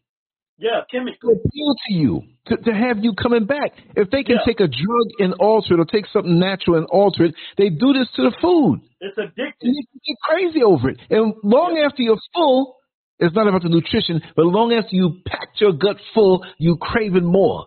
I mean, I'm always trying to look out for myself. But there are times when I pigged out way back in the day. Now I got the food in the back of my throat. Stomach is full, like a trash compactor, and I'm reaching for more.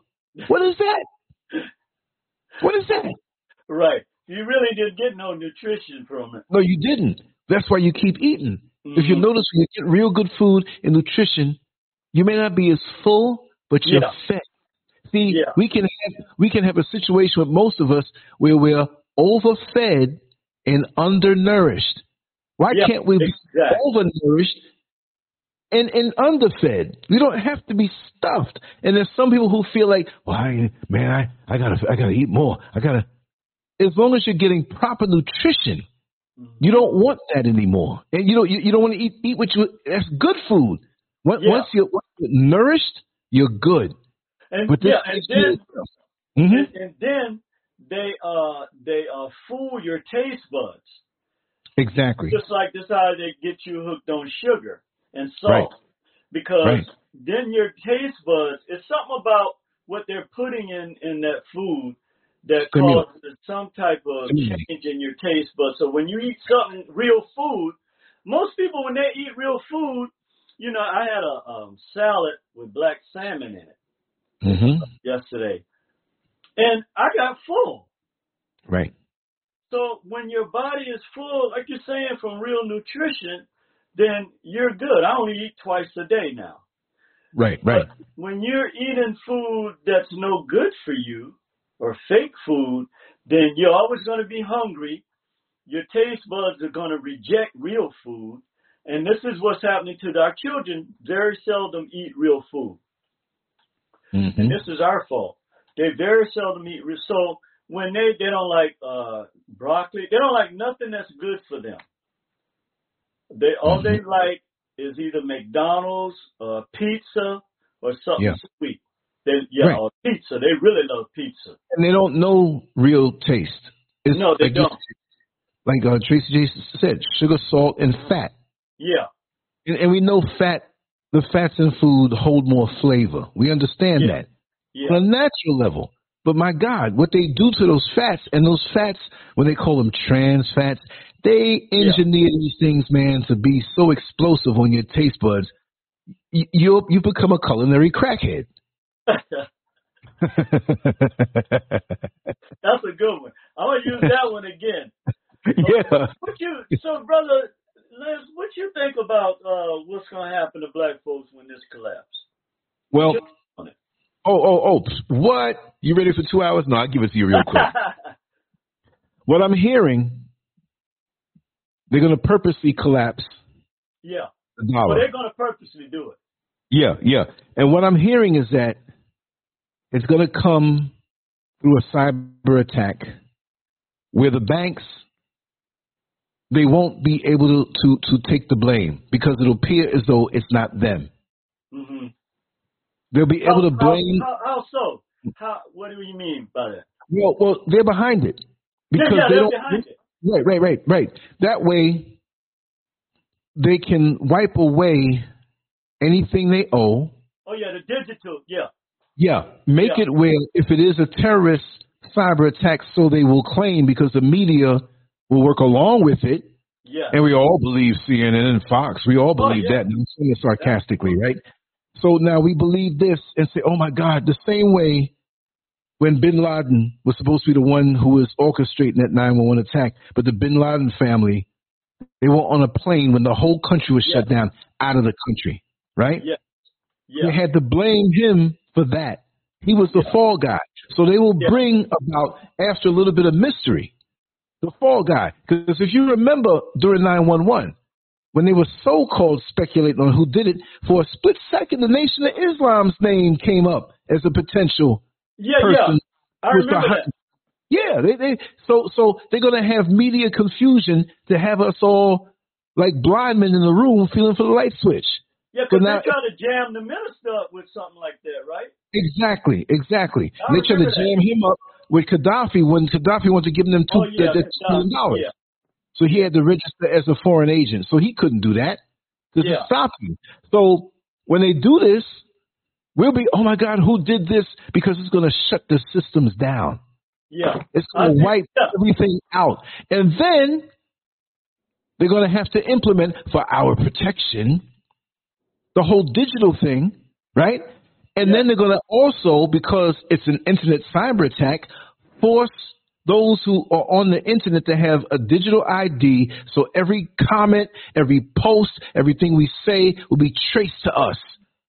So they'll go back and watch Lance Scurv and it's like, you better watch what you're saying because we're going to lock you up if you insinuate something, or we're going to take you out. And that's further control over how we communicate. Unless it's through email, hopefully, but they can check that too. They can check our emails now. Oh, yeah, they can.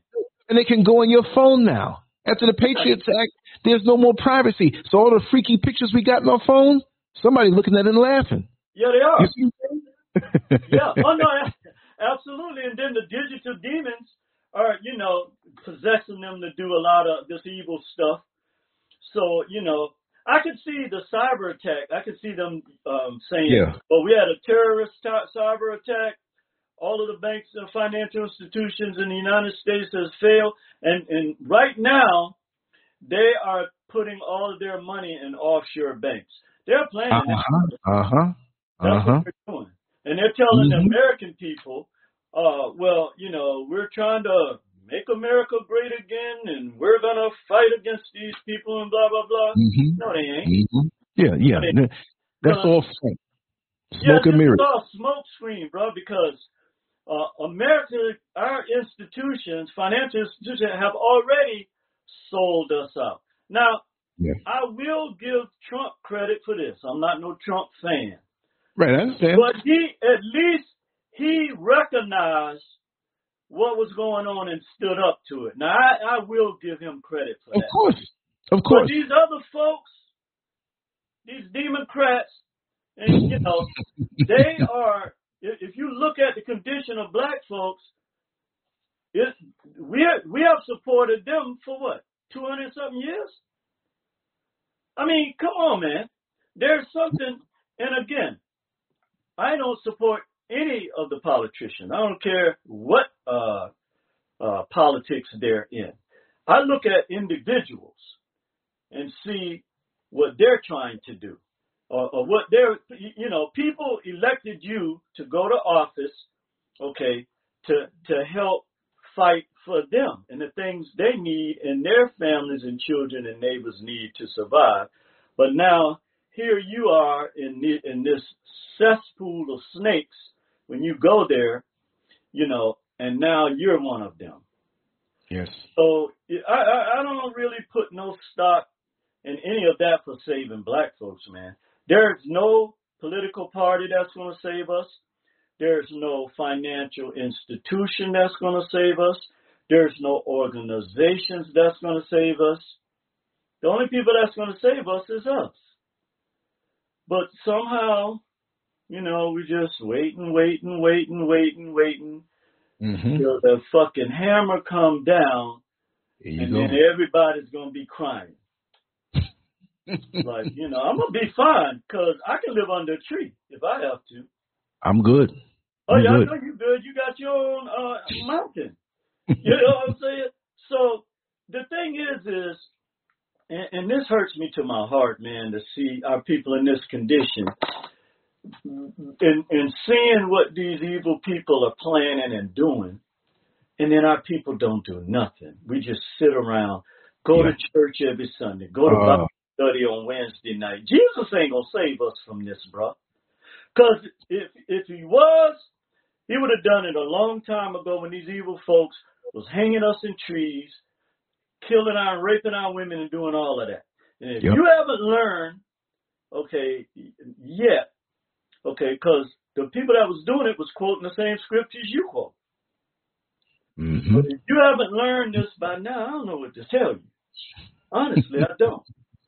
Because, and then we looked at the billions of dollars that they have taken from our people in all these decades.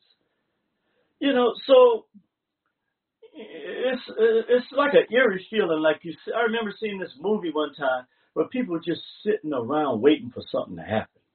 They knew it was coming. They didn't know what was coming or where it was coming from.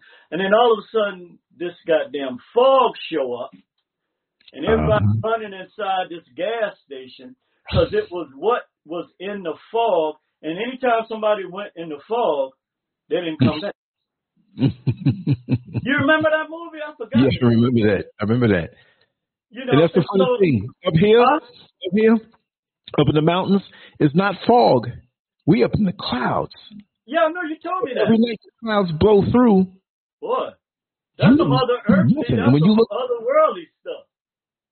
Yeah. So when you look out the front, you look at the street light. Yeah, we in the clouds.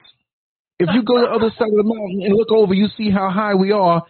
You see clouds eye level, and you see the shadow of the cloud. This is in the daytime now. The shadow of the cloud on the ground, and you look in the eye level with the clouds, and you see it raining on different parts for miles and miles. It's spotty here. You see the rain coming down over there. You see, and so when it rains up here, it don't come from up top. It does a little bit.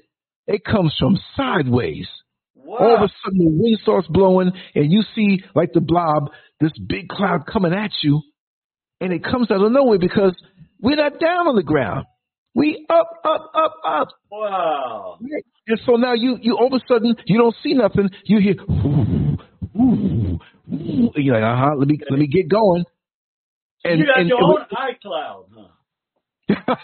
We're in the clouds. You got your own iCloud, bro. Exactly. We're in the clouds. Exactly. We ain't got to download nothing. We already uploaded. Okay. Right? But the thing is different. It's different. You can look out and see it clear, and then you can go 5 minutes later and you don't see anything. Wow. Anything. Because you're in the clouds. And the funny thing, when you have the screens, we had the windows open and the screens closed. And you look at the screen, it's like somebody took a water hose and sprayed the screen because it's the water droplets in the cloud. There's moisture up here. You see what I'm saying? Yeah. Like I can tell you so much. Like this, huh? Huh? Say it again? Remember that song, Heaven Must Be Like This. Boy. But that rain that you talking about that's coming down, that y'all looking down on, that in itself is some type of sign. Yes. You know, that you position yourself above that. Yeah. Because, boy, when that rain started, they talking about 40 days and 40 nights. Man, it rained 10 hours the other day. Wow. I wasn't freaking out, but the way it came down, it don't come down straight. 45-degree angle at best, but it's coming sideways because you're already up here. It's blowing all over the place. It's not just coming down. We in the clouds, so it's blowing everywhere. Wow. Hard, though. Man, you got to take well, I don't know if you want I'm going to do it. I'm going to take something and show you. Okay. I'm going to make you see that experience. For real. Yeah. It's something that at first was very frightening. Very frightening. It was. But the most frightening thing, I'll say it again, I don't know if I told you about it, I'll just mention it. When the van took me past my stop and kept going. Oh, yeah, you told me. I had to walk 15 miles back up the black road in the mountains with the fog, with the trees. Yeah, it took me far down. Yeah, because it was an express van. Wow. And I was in the back. He didn't hear me. He kept going. I was mad. It was late. I had one bar on my phone. You know what I mean? Two heavy bags of groceries. And then I had hopped on another van returning back and went up about a mile because I lost track of it because this guy was flying. I lost track of the distance. And then when I saw the sign that looked similar to where I used as a marker for where I live, I was like, here's my stop. I'm getting off. Yeah. And once that van moved off and the rear lights and the lights of the van moved off, man, let me tell you something. I never saw darkness like that before in my life. Wow. Never. Because it was up in the mountains where nobody lived. There's that pitch part black, where... like pitch black? Beyond pitch black. Beyond pitch black. The trees covering the road, no lights from nowhere. No lights up there? No, there's lights where people live. Yeah. But I was deep somewhere where nobody lives. For miles away. I mean, I'm walking on the road, couldn't even know where the road was. What about the stars? What about the moon? The stars? You couldn't see that, man, because we in the clouds thick. And the trees were covering the road. And you couldn't see nothing, man. Let me tell you something. And for about 10 minutes in that 15-mile walk, for 10 minutes, I didn't hear anything. All I heard through the whole walk, all kind of animals I never heard before. Wow. I'm on the narrow country road that's like, it's supposed to be 2 lanes, but it's like a lane and a half. So every now and then a car would pass by, and I flag it. They see me, they were scared. They keep going. Who is this up here in these mountains trying to flag us down? This is exactly. There were things crawling in the bushes next to me, and there were times I stepped off the road. It wasn't flat with the ground. It was like a foot or two down off the road. If you stepped off the road, your foot would go down. And these bushes, you don't know what's there. We got snakes up here, pythons, king cobras. You see what I mean? And then for a second, all the sound stopped. About 10 minutes when I'm walking. I'm like, what is this? Am I transitioning here? Yeah, but am I transitioning here? Right. Lucky I had mosquito repellent, man. Oh, I had shorts on, man. I had to slap that stuff all over my legs, my head, my face, because they were coming for me. And if I sweated a little bit, you know, they were like, the repellents, you know, if I had a spot that I missed, they found it. They were hungry. That's something how those mosquitoes can find the spots that's unprotected. Exactly. Wow. Amazing. Speaking of mosquitoes, that's how they operate too. The oppressors operate. You know, they'll send out little mosquitoes, usually coons. Yep. You know, they'll dig into your past and try to find something that can, you know, bring you down. And that's another thing, man, with our people, man. We have taken on the personalities of these evil people, man, to the point where we want to find anything to condemn one of our brothers and sisters. Don't even matter what it is. Yeah, that's what they do. Yeah, that's it. They spend most of their time doing that. It's, Well, Brother Lance, I got to get going. I know you got to prepare for another show. Oh, yeah. We're going to do something right after, about another hour and a half or something like that, but we're going to do it. I've been working on it. I'm always multitasking, so we got it going on. Yeah, definitely. And the link's not made yet, but it'll go up soon. And we're going to freestyle for about an hour and a half or whatever have you. You know what I mean? So it's always a pleasure, brother. Thank you so much for sharing your time and your wisdom and everything. So when you bring these entities out who talk to listen, you got to put them back in their place. It's a whole new day. It's a whole new day. The Johnny-come-latelys of history. The whole planet is Africa. What are they talking about? I'm already on Africa. We can go back to Africa. You know what I mean? The whole planet is Africa. Go back to the Caucasus Mountains. Tell me your history before 6,000 years. They lied to us in school. Go back to the ice fields. Go back to the Caucasus Mountains. That's the person to me that's ignorant. That has of course. Real history. Of course. So, you know what I mean? And Brother Lance, always thank you for everything you do, brother. Keep up the great work. Thank you. Like I said, I try to keep up with you with that stamina you got. But I come back. I catch the live shows.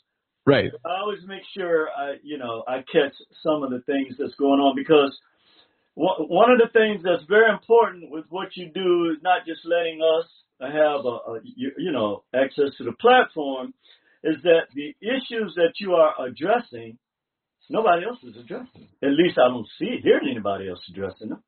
And these are the type of issues that because our people, and you have to try to stay positive, okay? But at some point, you got to deal with reality. You can't keep living in the clouds or talking about things that's going on in the cosmos and all right now. For real. Break it down. Extermination. And that's the thing. We got to be realistic in how we talk. We have to break it down. Sometimes I use humor to push the point. Sometimes we just come out and slam them right in their face with it. And sometimes, you kind of charm them in and then come with it. You know what I mean? Play possum. Because a lot of times when we sense that we're going to talk about a certain topic, we reject it, or that inner thing inside of us starts coming at people because we know where we're going with it, and they know it. They sense it, and people are in denial. They want to keep their head in the sand. I don't think I know everything, but hey, why not do something thought-provoking? A person can disagree. It's all right with me. Yes, absolutely. And it needs to be, you have to find out where the pain spots are. Exactly. Kill you. Exactly. So we have to keep ourselves out of the comfort zone of doom. Yeah. Meaning that this place that they prepared for us, that it feels like a comfort zone, but it's not. No, so we got to pull ourselves out of that and feel that little bit of discomfort where we'll be able to think. Yeah, exactly. Like whatever in that fog, we need to find out what it is. Because when somebody go in it, they don't come back. Right. They never come back from the fog. I ain't going outside in it, Just like in the foggy at night when that girl came 2 o'clock in the morning by my window and it was foggy. Yeah, man, that was spooked out stuff. I wasn't opening that door. Nah. I'll tell that story later. I told it before, but I'll tell it to you again. But I know you got to go, bro. So, yeah, definitely, man. There's a lot of stuff going on out here on a spiritual level. And don't think everybody that walks past you in the street is somebody real. You never know. Yes, that's true. All kinds of manifestations out here. You know what I mean? And the people who are, what kind of charge do they have in their spirit with the Colgate smile? You dropping your guard and letting them on in your life. Right? Absolutely. Because a lot of times. The thing is we can, people like you and me and in the chat room, we can pick this up before they even get near us. We pick up that energy. That's right. And so no matter how they smile or whatever, we can pick up that energy. And so we know what's really going on. That's right. And so it disarms them because they also know that we can feel that energy. That's right. It goes both ways. That's right. But anyway, brother, I better get out of here. Yes, yes, I know, brother. Thank you so much once again. Yes, Thank you sir. so Peace much. and love to you, Brother Lance. Always, always, my brother. Thank you so much. Thank you so much. Yes, indeed. The link for the other show is not made yet. We're going to make it. Don't know when it's going to go out, but it's going to go out before the next 2 hours. And I may not stay on there for a long time. I may give a little hour or something. But we're going to be funny. We're going to have fun. And it's going to be humorous. I might drop a few words.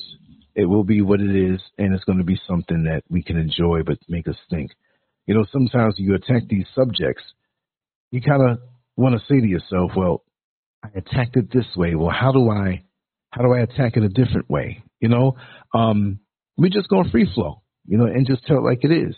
And people will get insulted. They will get upset, but they have to sometimes. You have to get pulled out of your comfort zone because really your comfort zone is not a place that you want to be all the time, right? You want to feel the cold outside. You want to feel the heat outside before you go into your comfortable home symbolically. And that's what I mean. It's a symbolic thing.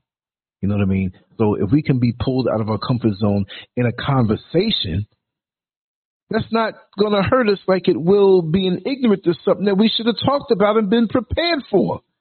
You see what I mean? But anyway, let me wrap this up, and we're going to come back, and I'm going to play my little song here for those who came in to Rabble Rouse. So get a little dose of this. We know the song all the time, but they need to hear it. Much love to you all. We'll be back soon tonight. Peace. Peace.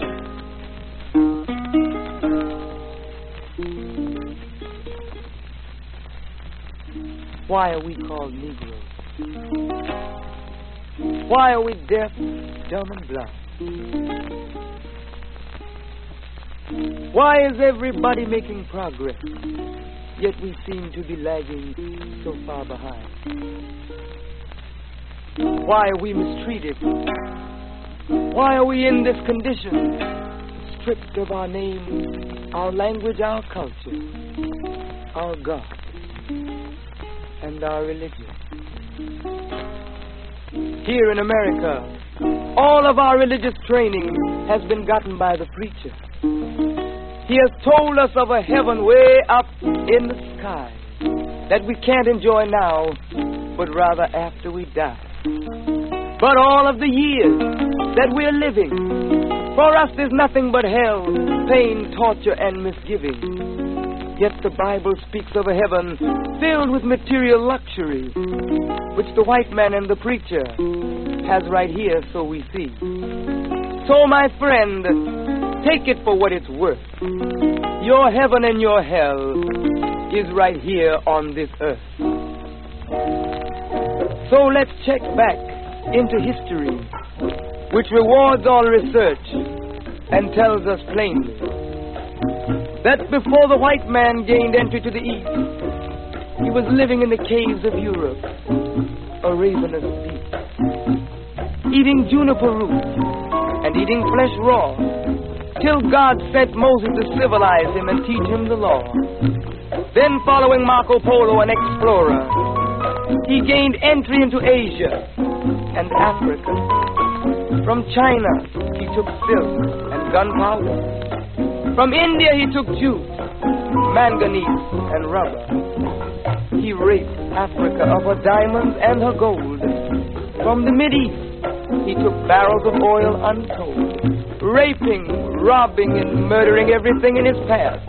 The whole black world has tasted of the white man's wrath. So, my friend, it's not hard to tell. A white man's heaven is a black man's hell.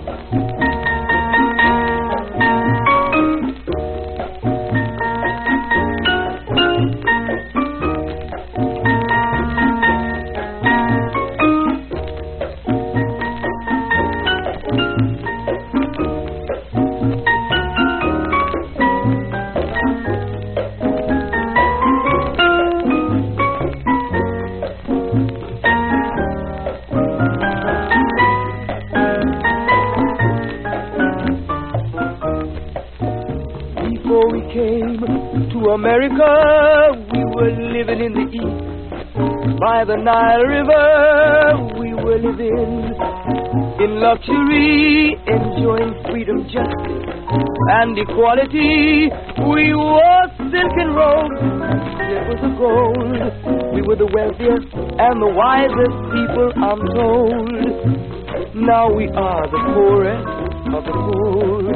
Nobody wants us at their door.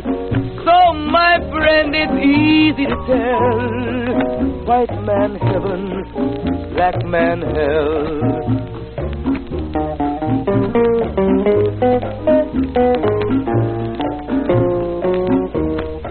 When the white man came to America, he told the Indian, I am your white brother.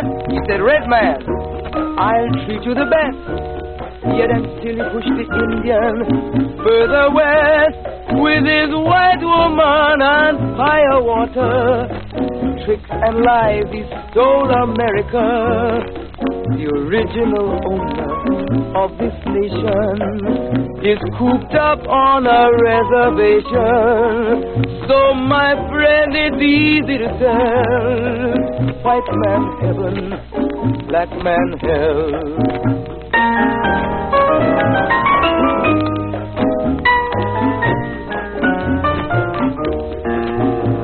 He needed someone to work the land. His back was too weak.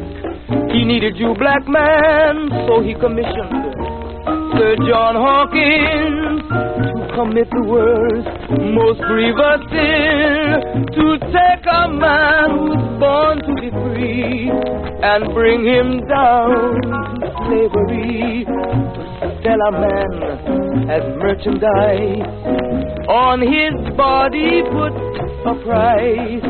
Oh, my friend, it's easy to tell. White man heaven is a black man hell.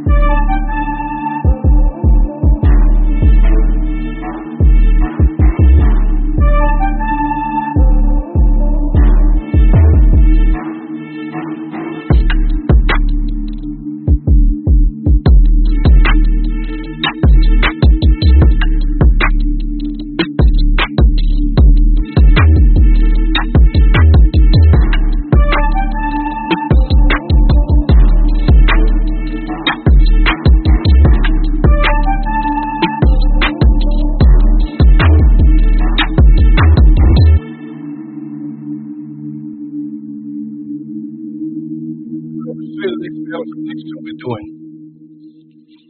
I'm going to show you the banner so you know what's up.